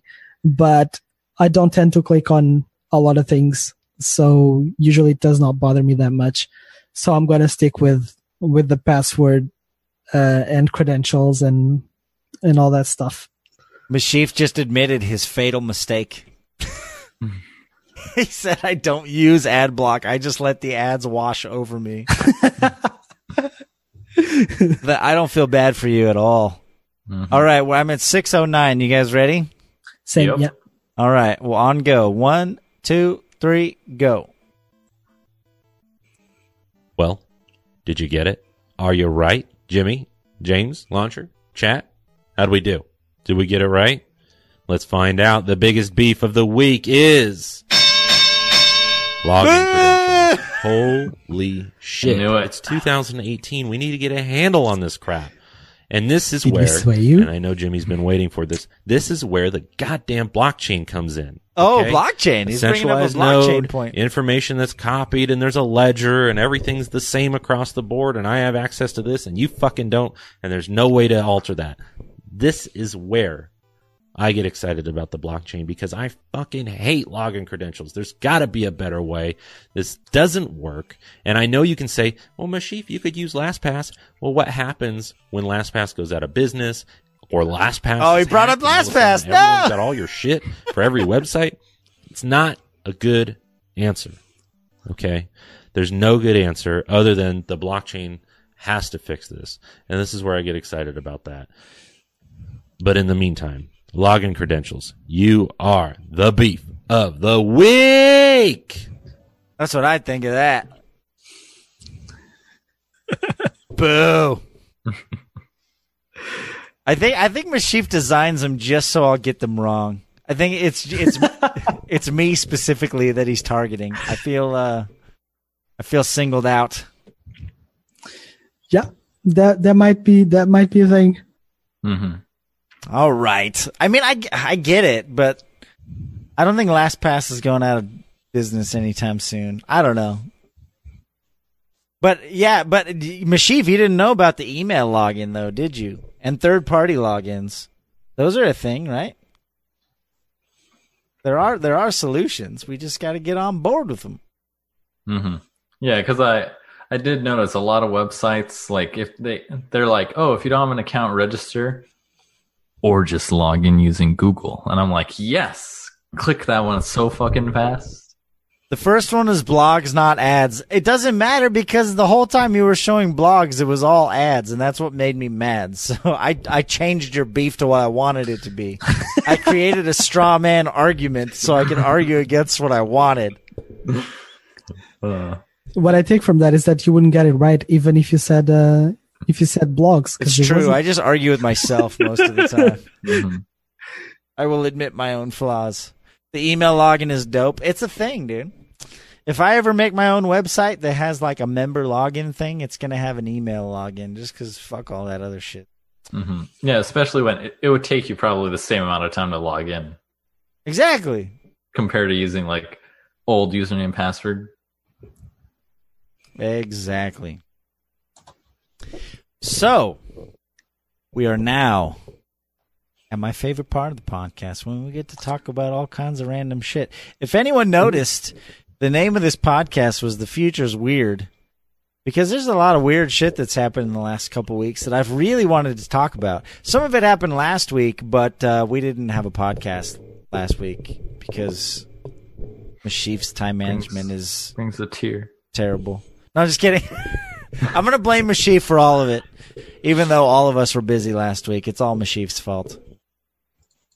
What is Bug Me Not? Oh, I didn't realize that said Bug Me Not until I read it. I'll check that out in a minute. I'm not familiar with Bug Me Not. Anyway, did you guys hear about SpaceX? Let's hope that goes right. Dude. SpaceX is going to send a human being on a private flight into space. Mm-hmm. And we have a name. There was a whole, he did a whole thing. He did a whole announcement. They're finally sending a person. Yeah, dude, did you see it? I posted the link on, there was a live stream and everything. Here, let's switch to my media view. This is the guy. This guy paid SpaceX. He's going to be the first person on a private commercial flight to space. His name is Yusaku Miyazawa. I'm sure I'm murdering the pronunciation on that. Gator Pete will probably correct me because he's a weeb and a half. He's like, well, actually, Jimmy, the way you pronounce the Z. Did the article list the price of the ticket? It wasn't an article. It was a live stream. I don't think they have disclosed how much it cost. But this guy, it's not cheap. This guy has his own company, and he has this whole project. He's calling it the Moon Project. Mm-hmm. And he said, I chose to go to the moon with artists. I don't know what that means. So, okay, in case you don't know. So it's him. He's an artist, and he's taking other artists with him because he's hoping that this experience, going to the moon, will like help shape like new ideas for art that they want to bring back and like create and share. But then if the ship explodes now, it's going to be an issue. Yeah, before we started the podcast, we're like, wait, statistically, has anyone figured out, like, SpaceX has launched many rockets, and quite a few of those have exploded. I really hope that this podcast, we're joking about it now. I hope that I'm not right. But statistically, it'd be interesting to see the numbers on, like, percentage-wise, what are the chances of a SpaceX rocket exploding? I mean, they've gotten pretty good at it. Don't get me wrong. Their last few launches and landings have been very impressive and very consistent. But it changes things a little bit when you put human flesh in a tube and launch them into space. There's a lot of things that can go wrong. So, I don't know. I have my concerns, to say the least. I don't know. What do you guys think? It's definitely like, I do think though that for them to be taking this step, we cannot analyze like all the mishaps and all the rockets that exploded prior to a set date, because I think that's okay. This is working now. So, like, let's say a couple of years ago. So from now on, we need to do that statistic and how many have actually blown up or how many were actually a successful launch, et cetera, et cetera. So that's when we should like actually do the statistic. But it still might go wrong, like everything. Like something might go wrong. And if it actually does, I mean, I don't know. Yeah, no, I wonder what that would mean for SpaceX as a program. Because up until now, it's one thing to blow up like some metal. Yeah, like some automated ones. But like when you blow up a person, that's got to have an effect on your stocks, right? Because they're privately. Yeah. Like, didn't they just go private? I mean, didn't he just like? Maybe that's why. Maybe. I mean, if you're public, that would probably be even worse. That investor confidence falls. Yeah. If you're private, I guess you could probably afford to kill a few people. Pretty much. It's very interesting that he does want to take these artists up there, because it's one thing to send, like Neil Armstrong to go up there and just be like astronaut and then come back and like talk about it. But for those people that like are used to like telling like a story or emotions through a different medium, it'd be interesting to see what they create. That's what true. I think. Yeah, I can see that. Yep. I don't know. I'm worried. Speaking of privately traded companies, Steam's just going for it, right? Did you guys hear the Steam news? VR titties. All the titties. Not just VR titties, just titties in general. Yeah. Steam's like, well, remember when we had when we had Battle Athlete on here, there was that whole controversy about Steam banning Huni Pop and all the shit that went down with that. And now it's like a complete 180. Now Steam's like, no, we're going to release like full-blown adult uncensored games. That makes sense for Steam though. Does it? Yeah. They need to grab that market. they need to do something to grab people. Like, of course, they're filled already with money. Okay, CS:GO skins and all that jabber, that all the game skins, because apparently that's in a lot of them. But that's a market that, if they filter it correctly in, people's profiles, etc., make sure the accounts are correct, which is never 100% accurate, but still, I think that's something they should pick up. They should grab it, because look at it. If you look at Activision being bought by Blizzard, right? They lost Call of Duty. That was a big thing for them, like a huge, huge title that they lost because, Blizzard just snapped their fingers. Oh, Activision, come here. I want you now. And deal was done. So I think they're doing it because they need to cater to the rest of it. Like everything else that you have, if you're doing a game that does this or does that, or nudity or this or that, I'm going to grab it. I think that's why they're doing it, because they're hungry for money. They want money, and that's a market that they want to explore. So it's interesting. It's very interesting. I mean, because before this, the number one, hentai game site, Nutaku, was the number one place to go.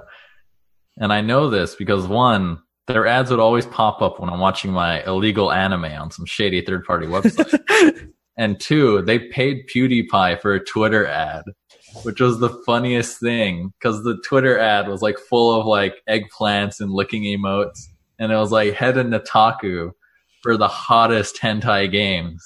I was like, this is great. This is where the market's headed, because it clearly shows that there is a market for it, that people are interested in playing these types of games. Did you guys see the list? 28 countries. Not. Oh yeah, I looked over it.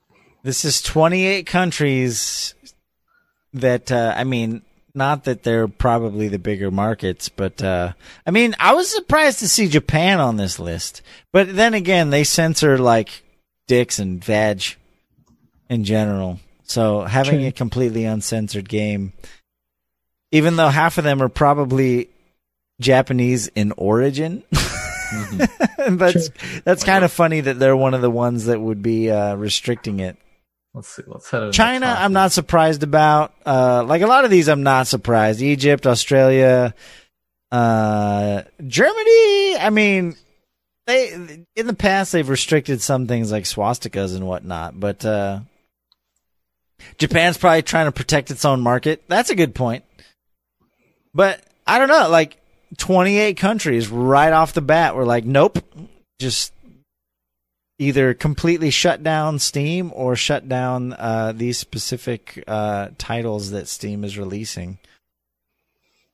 So, but are these countries banning Steam like completely, or they're just not allowing these titles to be released on their countries? Mm-hmm. Good point. Let's see. Because if they're fully banning Steam, that's very It looks like hardcore. the game itself. So far, the game has been restricted in 28 countries. Mm-hmm. People are still going to play it, but officially. True, yeah. I don't know. It's crazy because it feels like such a 180 from the last conversation that we had. Mm-hmm. That's why they were all like, no, we're banning this stuff. Like, we don't want this on our platform. Like, if offering a download for the nude patch on your website, no, not anymore. Get that off our platform. And then now they're like, hey, check out these great VR titties. Let's be realistic. VR titties are the future. Oh wait, did you see? I believe it was at PAX. Wait, was it PAX? I forget which one exactly. It might have been PAX, where they had like the VR system, and then there was a doll, and you basically have sex with the doll in VR. It was all over Twitter. It was great. The one that went wild, it was a dude cosplaying as Midoriya, and he's like going ham on this toy. And then the guy runs up behind him and yells, "Detroit Smash!" because it's one of the moves he does in the anime. That's terrible. Perfect. I'm trying to find the comment. Where is it? I can't find it. But they were talking about how, basically how the pornography industry has been kind of like on the forefront of technology. And it talked about how, like, basically the porn industry, so like back in the day when there was a competition between the first example was VHS versus Betamax. Betamax was actually a better media like they were both tape driven media sources, but VHS won because that's what the porn industry adopted. And the same thing happened with Blu-ray versus HD DVD. Some people say it was because Sony chose Blu-ray, but there was also a lot of pressure from the adult industry. Like there was the adult industry kind of adopted Blu-ray first. And so, I mean, if you look throughout history, like when it, like for another example is DVDs, right? DVDs, a lot of people, because very few DVDs have taken advantage of this feature, DVDs have multiple camera angles. Like there's a feature in DVDs where you can choose between 3 or 4 different camera angles. There's very few DVDs that actually use this feature, but guess who did? Porn. Like they have been early adopters of a lot of this technology, and so like they pointed out that like obviously VR and the Steam marketplace and all this stuff is just a matter of time before porn basically decided between the Vive or the what is it? I'm drawing a blank. Oculus. Like right. there will be a deciding factor, and it might be porn, because in many other industries that has been the deciding factor of which technology will thrive and move forward. Yeah, I agree.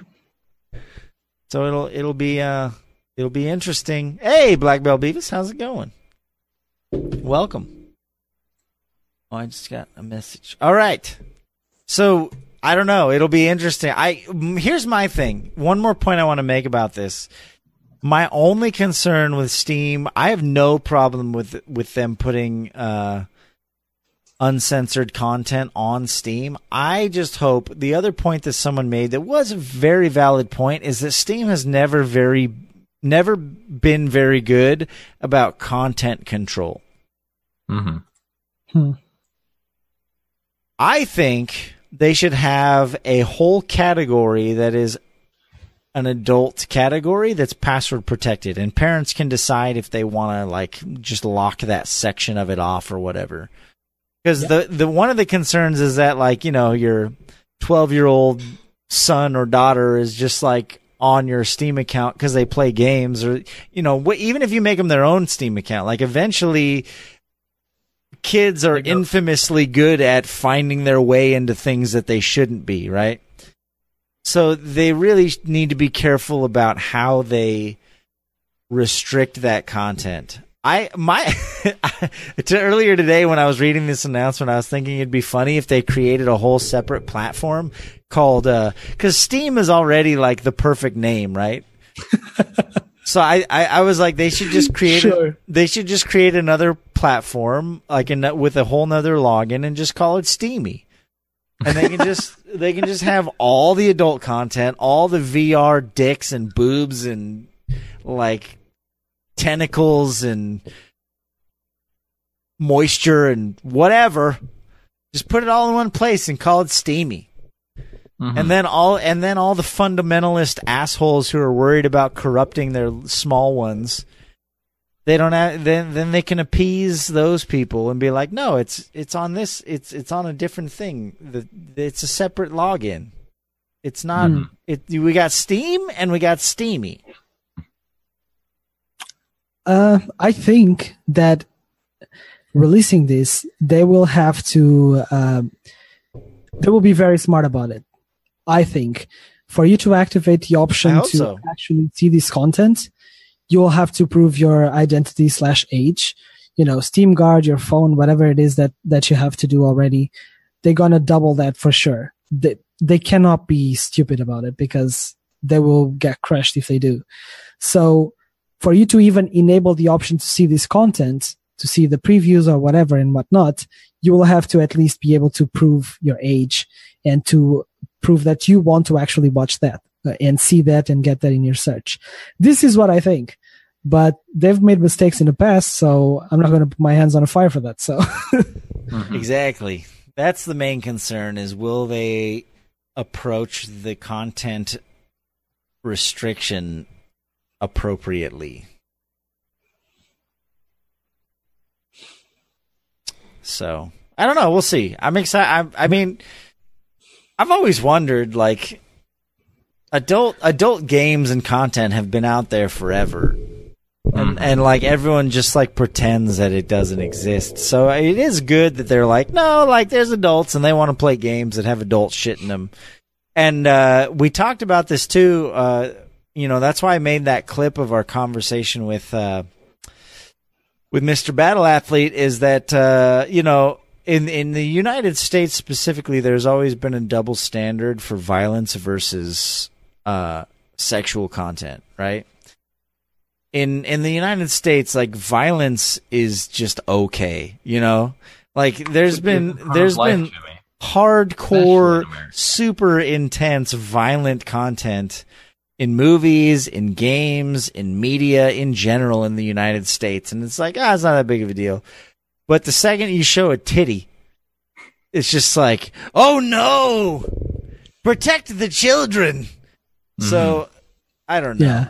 I think it's an interesting conversation, because violence, especially against other people, is not a natural tendency, right? Like, usually, like, serial killers and violent people have had some type of trauma in their childhood that caused them to be that way. Whereas sex is... No, that's just innate.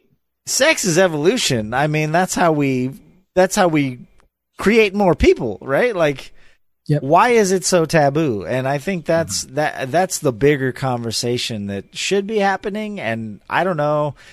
This whole Steam thing, it's going to be really interesting to see what doors it opens and what conversations, hopefully, that game developers and media creators, because remember, Steam also serves up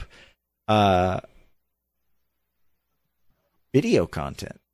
It does. You can buy movies off there. So, never done it. Right now it's uncensored games, but tomorrow, is it going to be the next distributor of Debbie Does Dallas 37? I mean, is there going to be? So far it's unrestricted games, but there's a whole lot of adult content that we're not even talking about yet. So we'll see. Oh, that actually reminds me. There was an article about how it was like millennials are killing Playboy.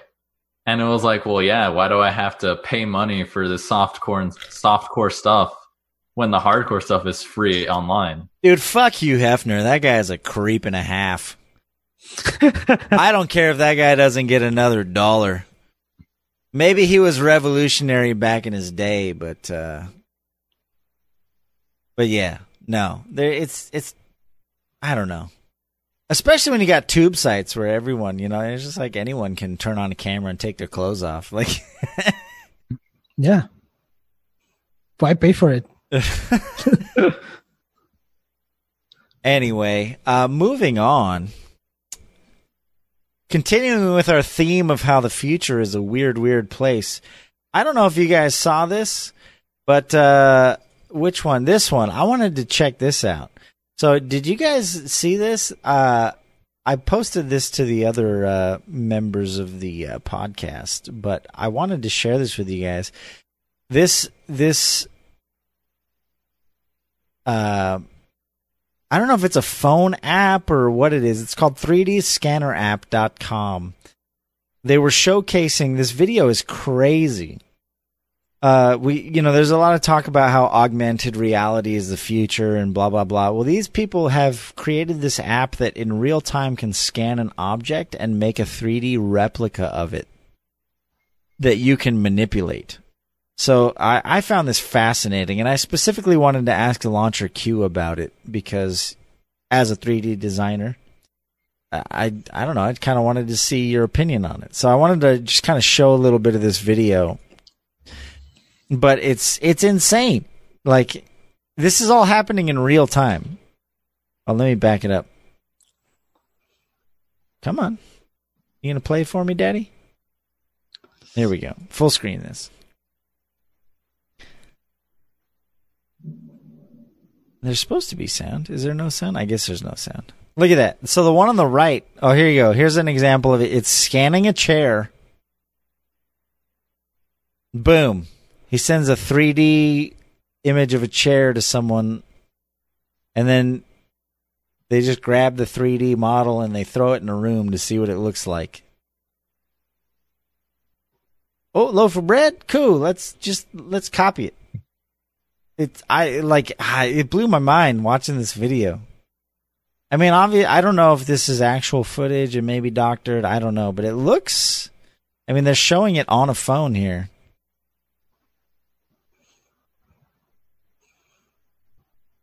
I'm just going to copy this chair real quick. It's creepy. Here's a 3D copy of a person. And then this dog one. This dog just like giant dog in the background. I was like, where's the copy of the dog, Jimmy? You mean the giant dog sleeping in the background? Anyway, this technology like blew my mind. I thought it was super interesting. I don't know. What do you think, Launcher? Wow, it's brilliant. It's honestly, if you think about it, that's already possible. Without this app, that's already possible, right? We can already 3D scan an item and make it an object in a 3D platform, whatever it is, and then copy paste it everywhere. If you apply this concept into a phone, you can literally copy paste it into place. It's not actually there, but you can actually see it on your phone. So it is brilliant, but there's a certain, depending on the item you're actually copy pasting, it needs someone behind it. Like that chair, for example, that you saw. If you paid attention on the bottom, the detail of that rendering, that filigree thing, it was just weird planes. It was like all conflicted and stuff like that. Probably that's because they didn't really render it properly. Might be a matter of just lowering the camera and just give it a little bit more time for the program to map out the dimensions. But that's if that application, if we apply it to video games, to platforms, there's going to be a lot of 3D artists that going to be unemployed, because that's horribly fascinating that a program can calculate depth, ridges. It doesn't, you don't need to texture it because the item, it's already there.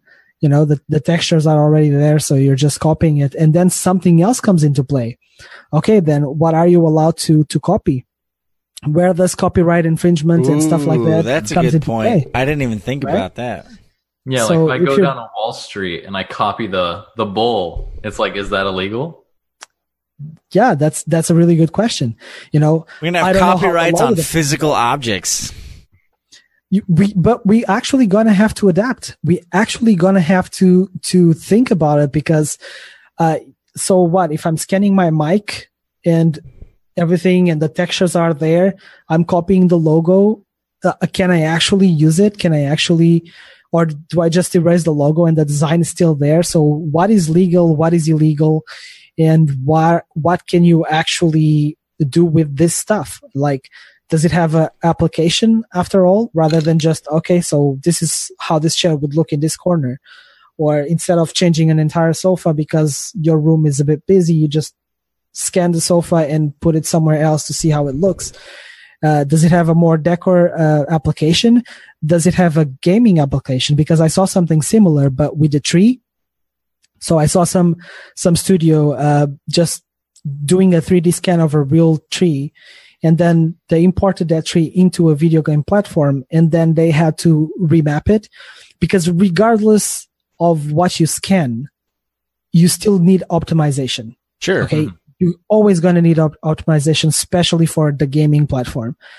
To make that, you need a 3D artist. You need someone that can handle all those polygons and vertices and know how to map and knows how to retopologize. Basically, if the mesh is too dense, you need someone to make a new mesh on top of it to make it less dense so that games don't crash. And then all the detail is applied via texture.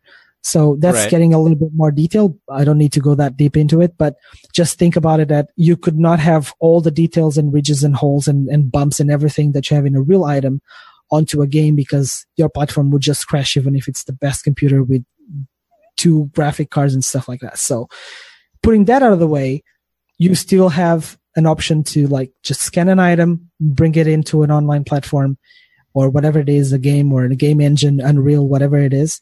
And you have a full asset there that you just scanned in your real life. So that's kind of like fascinating and scary at the same time. Mm-hmm. Yeah, I want to scan James and just I'm gonna be James on my stream. I'm gonna create a 3D model of James and map it to me so that I'm just like, "Hi guys, I'm James."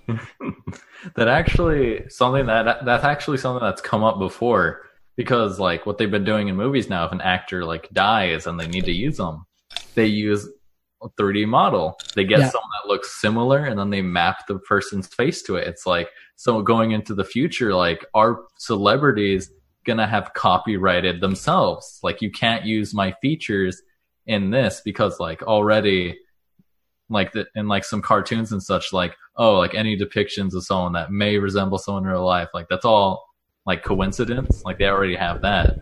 So now Right. going forward, like you could sell like your likeness to a movie company and they'll use you to make movies. But that is already a thing. Like, I'm sorry, don't mind my puppy. I saw your dog.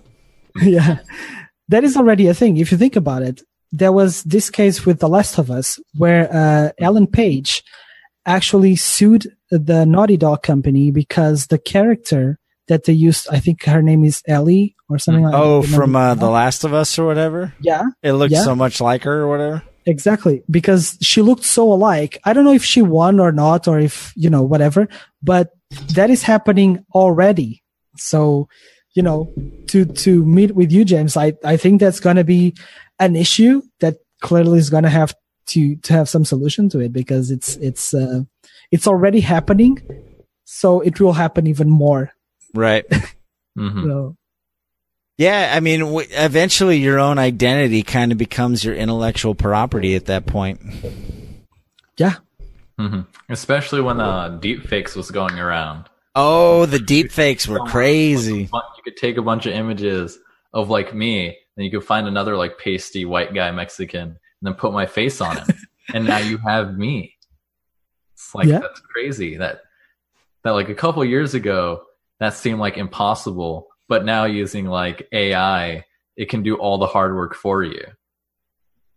Calculating and mapping, and if you turn this way, it's going to use your face this way and that way. It's just insane.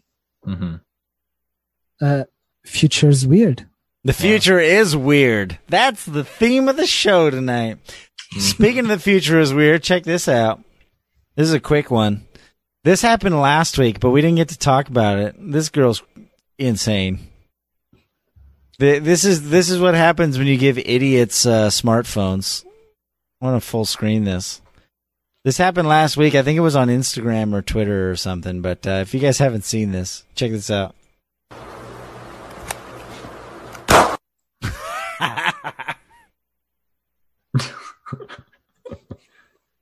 I don't know if this has been debunked or not. I think it's real. But it's too nonchalant to be fake. She's just chilling, trying to act hard, and then she acts. I think. I love the comment. Yeah. Like, look at the reaction. She shot her phone. The final frame. She clearly was like, What? Because her eyes are closed, like she's not quite sure what just occurred. She seems kind of out of it. She's probably high or fucking drunk or something. But yeah, Oh, she shot the. Is this America? I don't know. I wish I knew more context. But anyway, young-looking person, firearm, probably America. Yeah, okay. It was on Instagram. It was like on Instagram Live or whatever. This is the future, people. You give dumb people guns and phones, and they're gonna eventually shoot themselves or their phones in the process. Mm-hmm. That's crazy. There's actually quite a lot of cases of that where someone was like, "Oh, you want to say something, Launcher?" No, I was gonna say that I had this happening to me. Not to me. I didn't do it. You shot your phone? No. It wasn't me doing it. I was on a call with this guy. He was from I don't even remember. Mm-hmm. So I used to live back when I was younger, like probably 18, and he was teaching me something in Photoshop back then. And so we used Messenger. And my father used to have, those. It's not a BB gun. It's kind of a BB gun. It's like a replica of a real gun. Mm-hmm. So my father had a gun on the wall. So, I also have a gun, he said to me.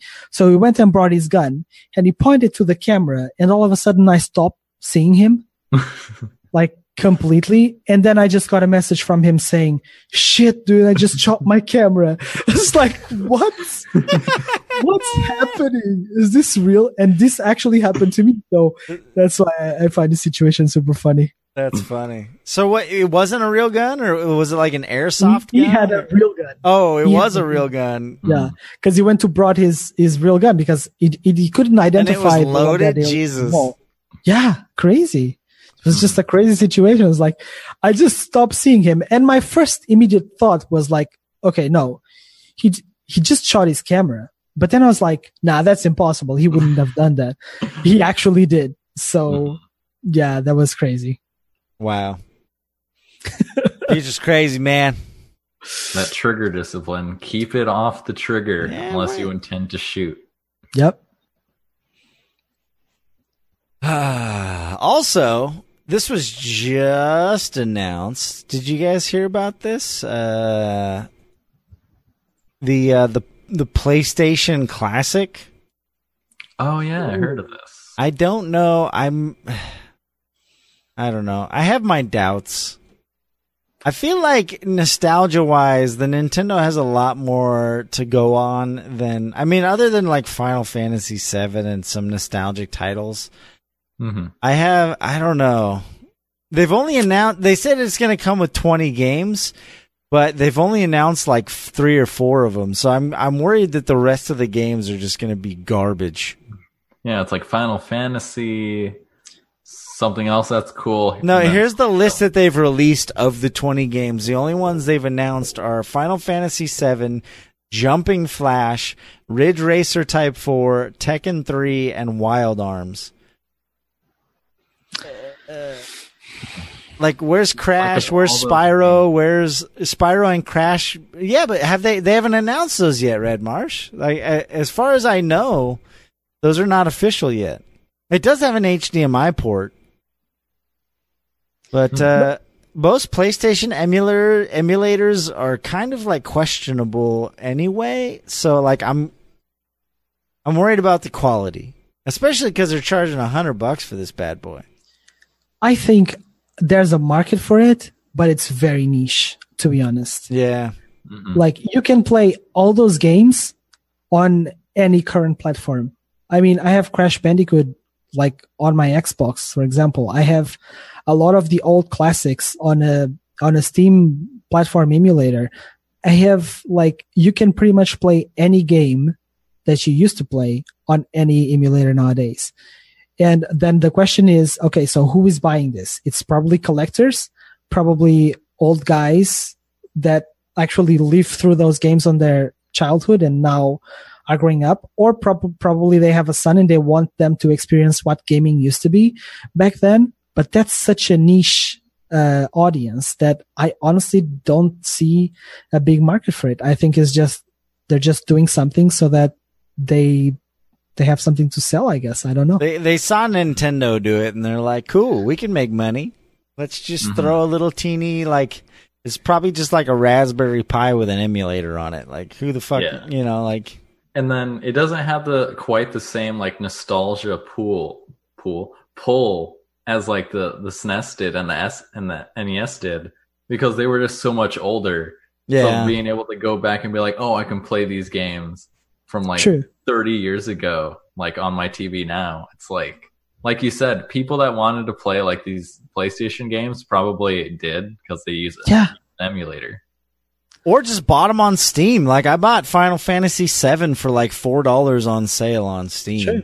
You know, so it's a little bit harder of a sell, I think. Because you can't, like, to this day, you can't buy Super Mario World for the Super Nintendo on Steam. You know what I mean? Like, a lot of these There's a 3D few titles Yeah. are available on other platforms already. Either, like, really cheap or you know, emulators. I know emulators, there's questionable, you know, gray area as to the legality of them, but even on the PlayStation Arcade, like, you can buy a lot of these games. So I think it's going to be a little harder of a sale. I think a lot of people are just going to hack it like immediately. I think that part of the attraction of it is like day one, someone's going to hack this thing and figure out how to plug a SD card into it and install 400 PlayStation games. Like that's what's going to happen. And maybe even PlayStation knows that, and that's how they're selling them. I don't know. Mm-hmm. And then there's another thing. Sorry, James, go ahead. Oh, I was just to say, because you know, when this type of thing comes out, same thing's going to happen like with the NES. A bunch of people are going to buy multiple copies and resell them. Oh, yeah. Yeah. And then there's you guys talked about the nostalgia factor. Today I was watching a streamer and he was playing Metal Gear Solid, which was one of my most favorite games, like, of all times. I played that game so much, and then I played Metal Gear 2. I loved that title and I loved everything about it. Right. And I built up this image of Metal Gear Solid, like, of this amazing strategy game. Like, I don't even think about the graphics in my head because the game was just brilliant to me. It was fascinating. The gameplay, the mechanics, the story, everything else. Yeah. Right. So when the guy meets Meryl, one of the female protagonists of the gameplay, etc., like, he had a crush on her, and so did the players. Like, we immediately felt sympathy for her. We wanted them to have a relationship and everything like that. I was watching that part today, and I was watching the characters and the 3D build of it. What? What is that? It's so like, terrible. Square arms, like, the hands are like gloves that the faces are square with a little peak for the nose. It's like, how could I, like, love this game so much? I still do. I still love because of the nostalgia factor, but it's just so weird to go back to it. It's almost like butchering a memory that you have of such a dear thing that you keep to you. So I don't know. It's and it's I don't know why there's such a difference between but there is, and I don't know what the psychological reason is behind it, but for whatever reason 8-bit and 16-bit, like, pixel and flat, like, graphics, they age so much better. Like, you can still play Super Mario World, and it's still such a great game. Like, mechanically, graphically, everything about it just feels good, and it looks the same. Nothing's changed about it, but it's still, like, good games are good games regardless. Yes and no, Red Marsh, because, like he's saying, if you go back and you were to play, like, a lot of those 3D games, some of them have been enhanced and re-released. But 3D games do not age as well, even if they were good games. Like the original, like, what was it, Cool Borders or whatever, like some of the old snowboarding games for the PlayStation 1. In my head, I remember those games being amazing. But you go back and play them now, and the textures are just fucking terrible, and it's barely playable. Like, I feel that way about GoldenEye for the Super Nintendo. That game in my mind was so much fun, and I have so many hours of playing that game with my friends. It was like the first FPS multiplayer game that I really got super into. You go back and play that now, the controls are atrocious. And like the single player missions, some of them were so rage inducing. Like to play them now compared to like modern games and technology and stuff. I'm sorry, call me whatever, but like they just 3D games do not hold up as well in the long run. I like it's. I don't know. Like a good example. It's like Legend of Zelda. Which one was it? Wind Waker. Pretty old game. It still holds up today because while it was 3D, they focused on a more cartoony style that didn't really focus on the whole cell shaded approach for that time. So it still holds up. And then I remember seeing when they announced the remaster for Spyro, I was like, Spyro, I loved that when I was younger. And then I saw like the original images of it and I was like, that's what it looked like? Because in my head, I imagine like the cool like towers and being Spyro. And it's because back in the time when I was like a young child playing this, it's like the TVs that you played it on made it look differently, and then the memories associated with it. Because I remember, like, what I liked about playing Spyro the most was that I didn't have a memory card, so I would have to leave the PlayStation on all night to continue my progress. And then when I would wake up in the morning, I'd wake up with my dad, who's getting ready to go to work at like 5 a.m., and I would play it with him. So it's like that kind of stuff with it too. So you take that away and try to like go back and play it, and you're like, this isn't like the same experience or fun that I had when I tried it the first time. Totally. So much has changed. Totally.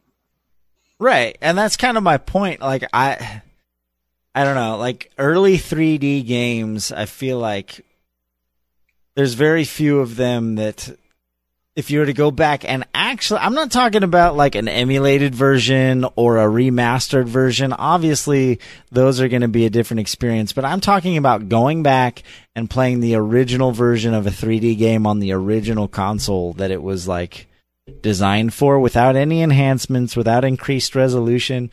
They were bad. Like graphically, they were bad. And even mechanically, a lot of times they were bad. Like the controls weren't that good. You just got used to them. As a kid, like you just adapt. Like even though they were shitty, like you figure them out and you just like learn to deal with the limitations of the platform. Like another example, my friend, the game 1080. Do you guys remember the game 1080 for Nintendo 64? It was like one of the first big like revolutionary snowboarding games. You can look it up. That game was hard as fuck, dude. But I had a friend who played that game so much that he could consistently like pull off 1080s and 1260s or whatever. And like his fingers would be rubbed completely raw. Like his hands would be bleeding after playing 1080 for like just so he could get a top score or whatever. And like that's what video gaming was. And people were like, "Oh, I remember those good old days." They weren't good old days. He had to play that game for so many hours, and he probably has carpal tunnel now, and his hands were bloody every time he would play that game because the controllers were hard plastic, the graphics were terrible, and like. But at the time, that's all there was. And so we have these like glorified, like rose-colored glass memories of these experiences. But then you go back and try it again and you're like, oh no, this is dog shit. Like why? Yep. Yeah, I actually remember Jesse Cox like brought this up because he has an office that he shares with other YouTubers. They pull together and rent an office. And they got an arcade machine full of like older titles. And he was like, yeah, remember playing those? And you'd spend like hours upon hours like playing these. He's like, yeah, I remember. He was like, the other day I went and played one and I was done in like 30 minutes because the game wasn't even that long. It was just like so difficult and you had to keep plugging in quarters that you didn't realize how like artificially extended it was. Right. Yeah. What were the ones, the arcade ones that, one example I remember is the Time Crisis games. I got an emulator. Do you guys remember? Have you ever play any of the Time Crisis games in arcades? Mm-hmm. They're still around. They're the shooter ones, but there was a pedal so that you could like hide and you could pop out and shoot. Like the pedal would like make you hide or pop out. And Wow. I got really good at those in the arcades, but I still spent a shit ton of money on them. And then like I got an emulator, like a MAME or whatever, like just an arcade emulator, so that I could kind of play some of those again. And granted, I was using my mouse, so they're going to be artificially like a little different. But like you said, I played through all the old Time Crisis games on an emulator, and I was like, dude, there's only like 5 or 6 levels, and they're not even that hard. But like, on those arcade machines, they can adjust the difficulty and the time limits, and it's all about just getting as much money out of you as possible. Yeah, exactly. Yeah, totally. I do think though there's a few exceptions to this rule.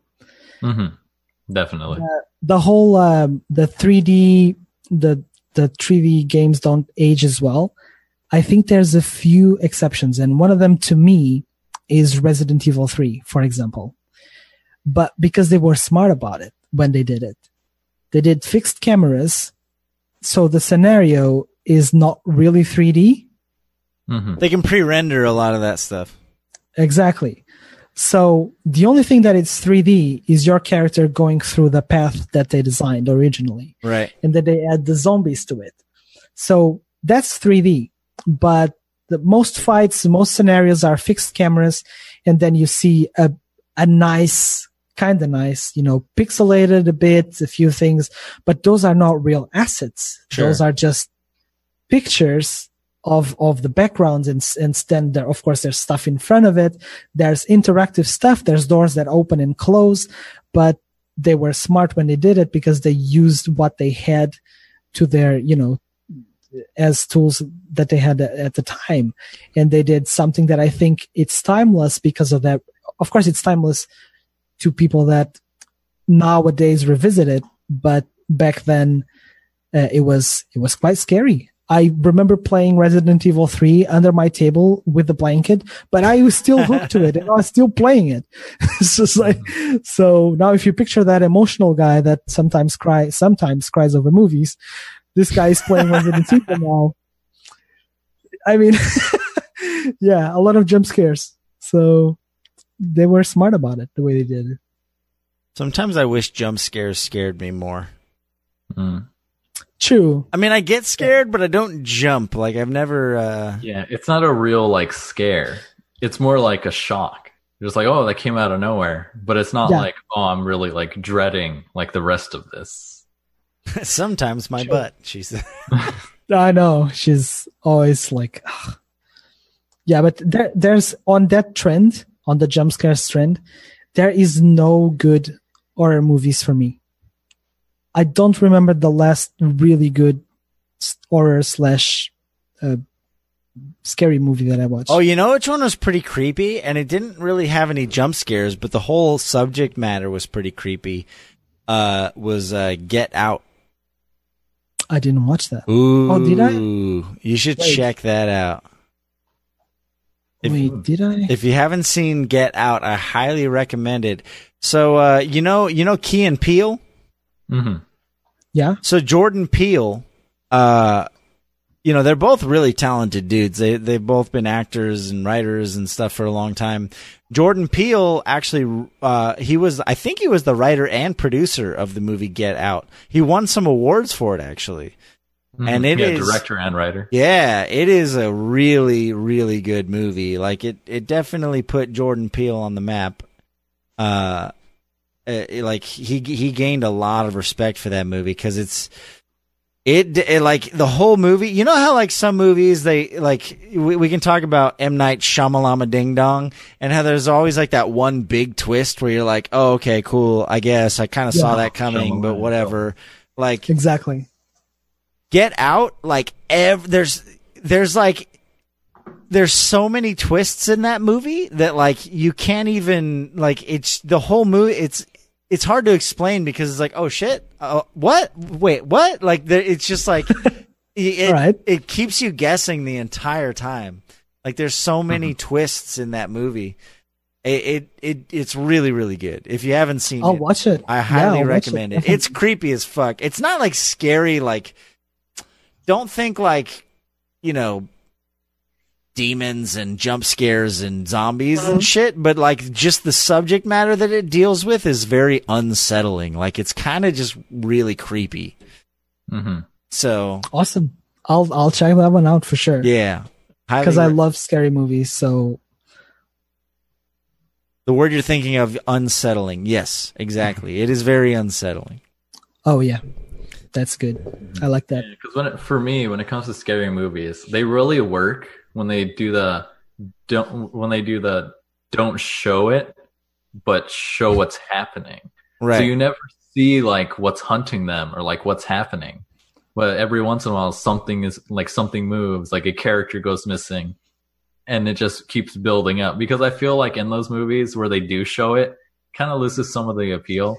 Like That's- in Alien, Yeah. when they never show the alien, but then stuff is going wrong, people are dying. You're like, what the fuck's happening? And then you finally see it, and you're like, oh wow, this just got way worse.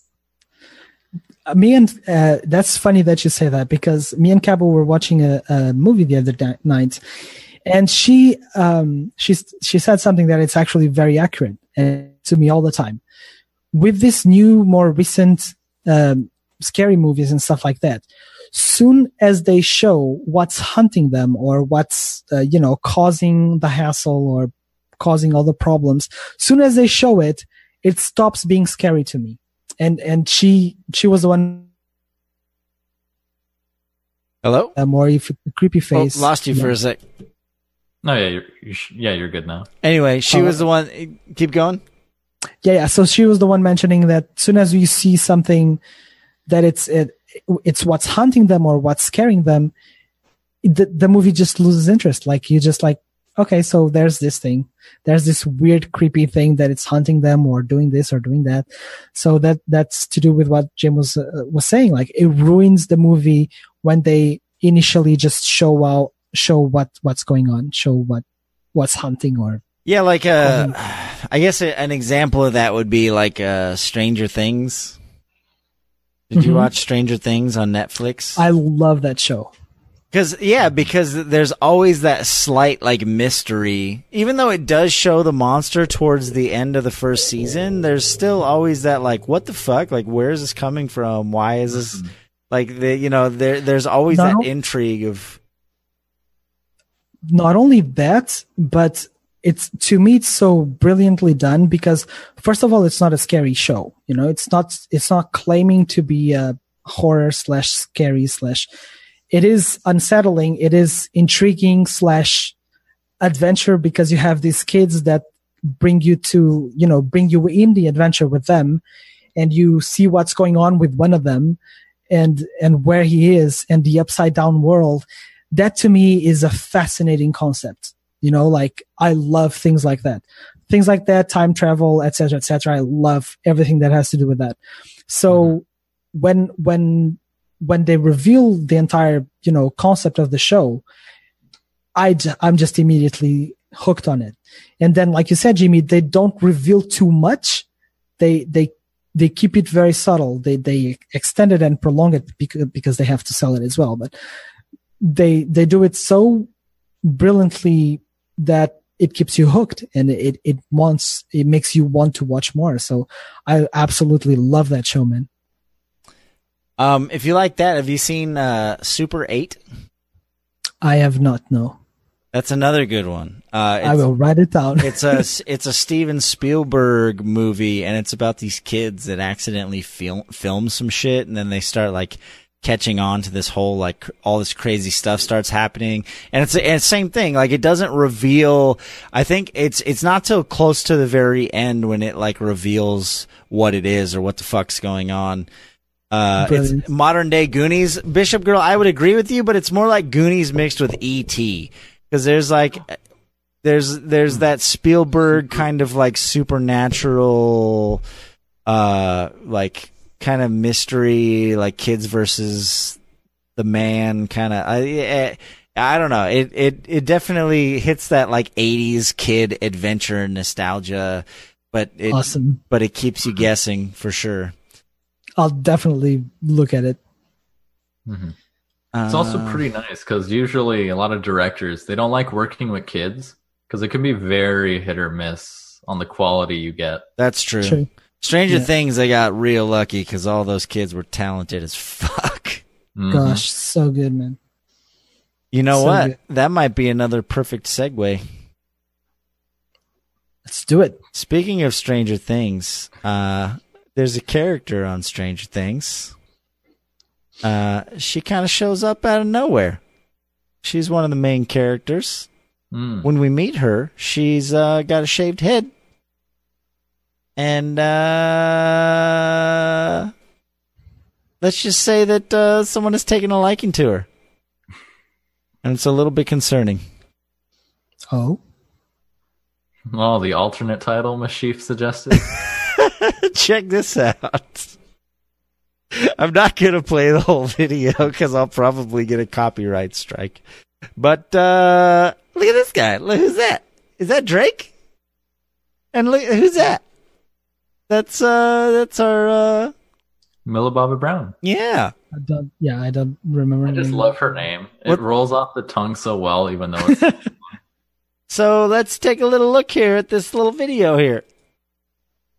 I met Drake in an Australian hotel. What about your relationship with Kinda Drake? scary. I love him. I met him in Australia, and he's honestly so fantastic. Are you joking me? Drake? He wants to see me? And I was like, okay, we're going. So I got my outfit prepared. I went there, and he was such a fanboy, and I was such a fangirl that and honestly, we text all the time now. He helps me with everything, like just life lessons.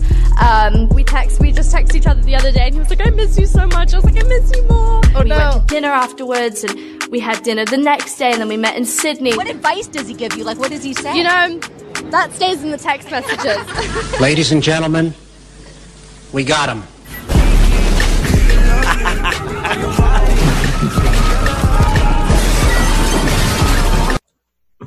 I lied. We watched the whole video. Something R. Kelly what? The only part that okay, sure. Someone pointed out in the comments, she's 14. I think she's 15. But someone pointed out in the comments that Drake used to be a child actor, so maybe he's just trying to impart his advice or whatever. But the fact that he was texting her and I miss you, and the fact that Drake's girlfriend is barely 18, kind of gives off some strange vibes. yeah. So I saw this video today and I was like, uh-oh. Drake better That be is careful not who bad. he's texting. Anyway, we don't have to dwell on it. I just thought it was really Yeah. funny. It's like, It was yeah, a we can good, let the segment. media and the tabloid to do it for us. Yeah. Well, I'm curious to see how that unfolds. So you heard it on Reddit and you heard it here first. We're going to see what happens to Drake in the next few months after that video dropped. I'm curious to see if people latch on to it or not.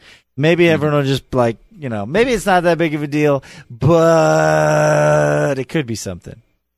Yeah, there's probably nothing malicious about it, but it's just the way that they frame that video too. It sets Sure. you up for, there's some shady shit going on. Yeah. Because everyone always wants to jump towards that because it's interesting.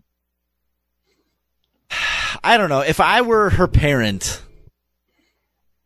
I guess you kind of have to look at it from that point of view, right? If you're a parent of a girl, regardless of whether or not she's famous in Hollywood or whatever, and all of a sudden some 30-year-old, how old is he? I don't even know how old he is. He's Probably definitely around that. he's definitely in his 30s, right? And he starts 31. He invited her to dinner. She got all fancied up to have dinner with him, and then she's texting him life advice and texting her that I miss you and I don't know. As a parent, I'd be like, I'm not okay with this. So he's 31.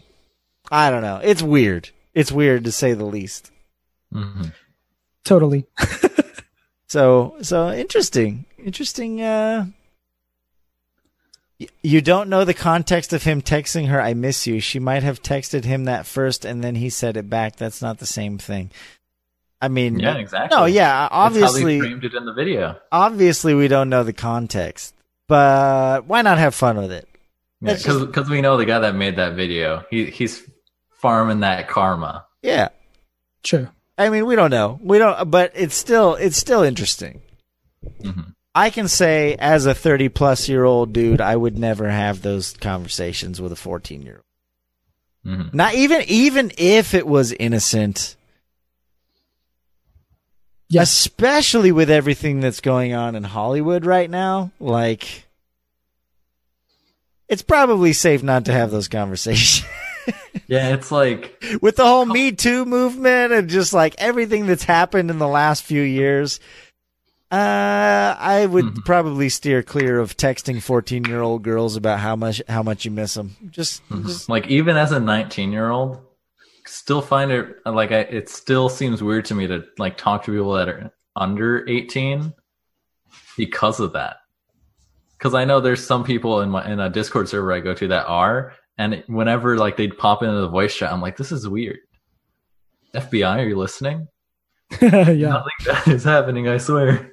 But then it's like that thought like lingering behind you. Like if a third party sees this, like what is their first thought going on here? And will they understand the context, etc., etc.? Mm-hmm.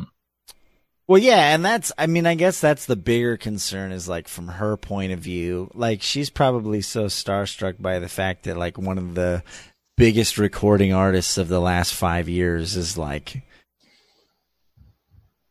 hitting her up. She probably doesn't completely even understand the greater context of what's happening, you know? She's just like, oh my God, Drake wants to hang out with me. And it's just like, yeah, I don't know. Yeah. I don't know, guys. People don't care about context. Yeah. Exactly. Not as much as they should. So how many dogs do you have, Launcher? That one's popped up a couple times now. Yeah, he everything he hears outside, he wants to go outside. So I constantly go open the door to him and stuff like that.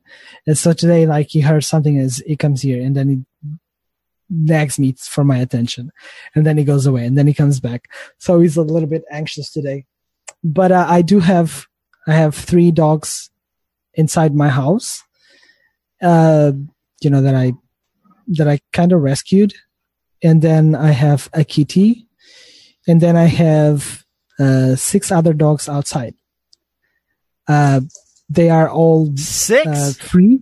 Yeah, they're all free in the yard because I live in a farm kind of. Oh, okay, that makes more property. sense. I was like, dude, I got fucking 6 dogs.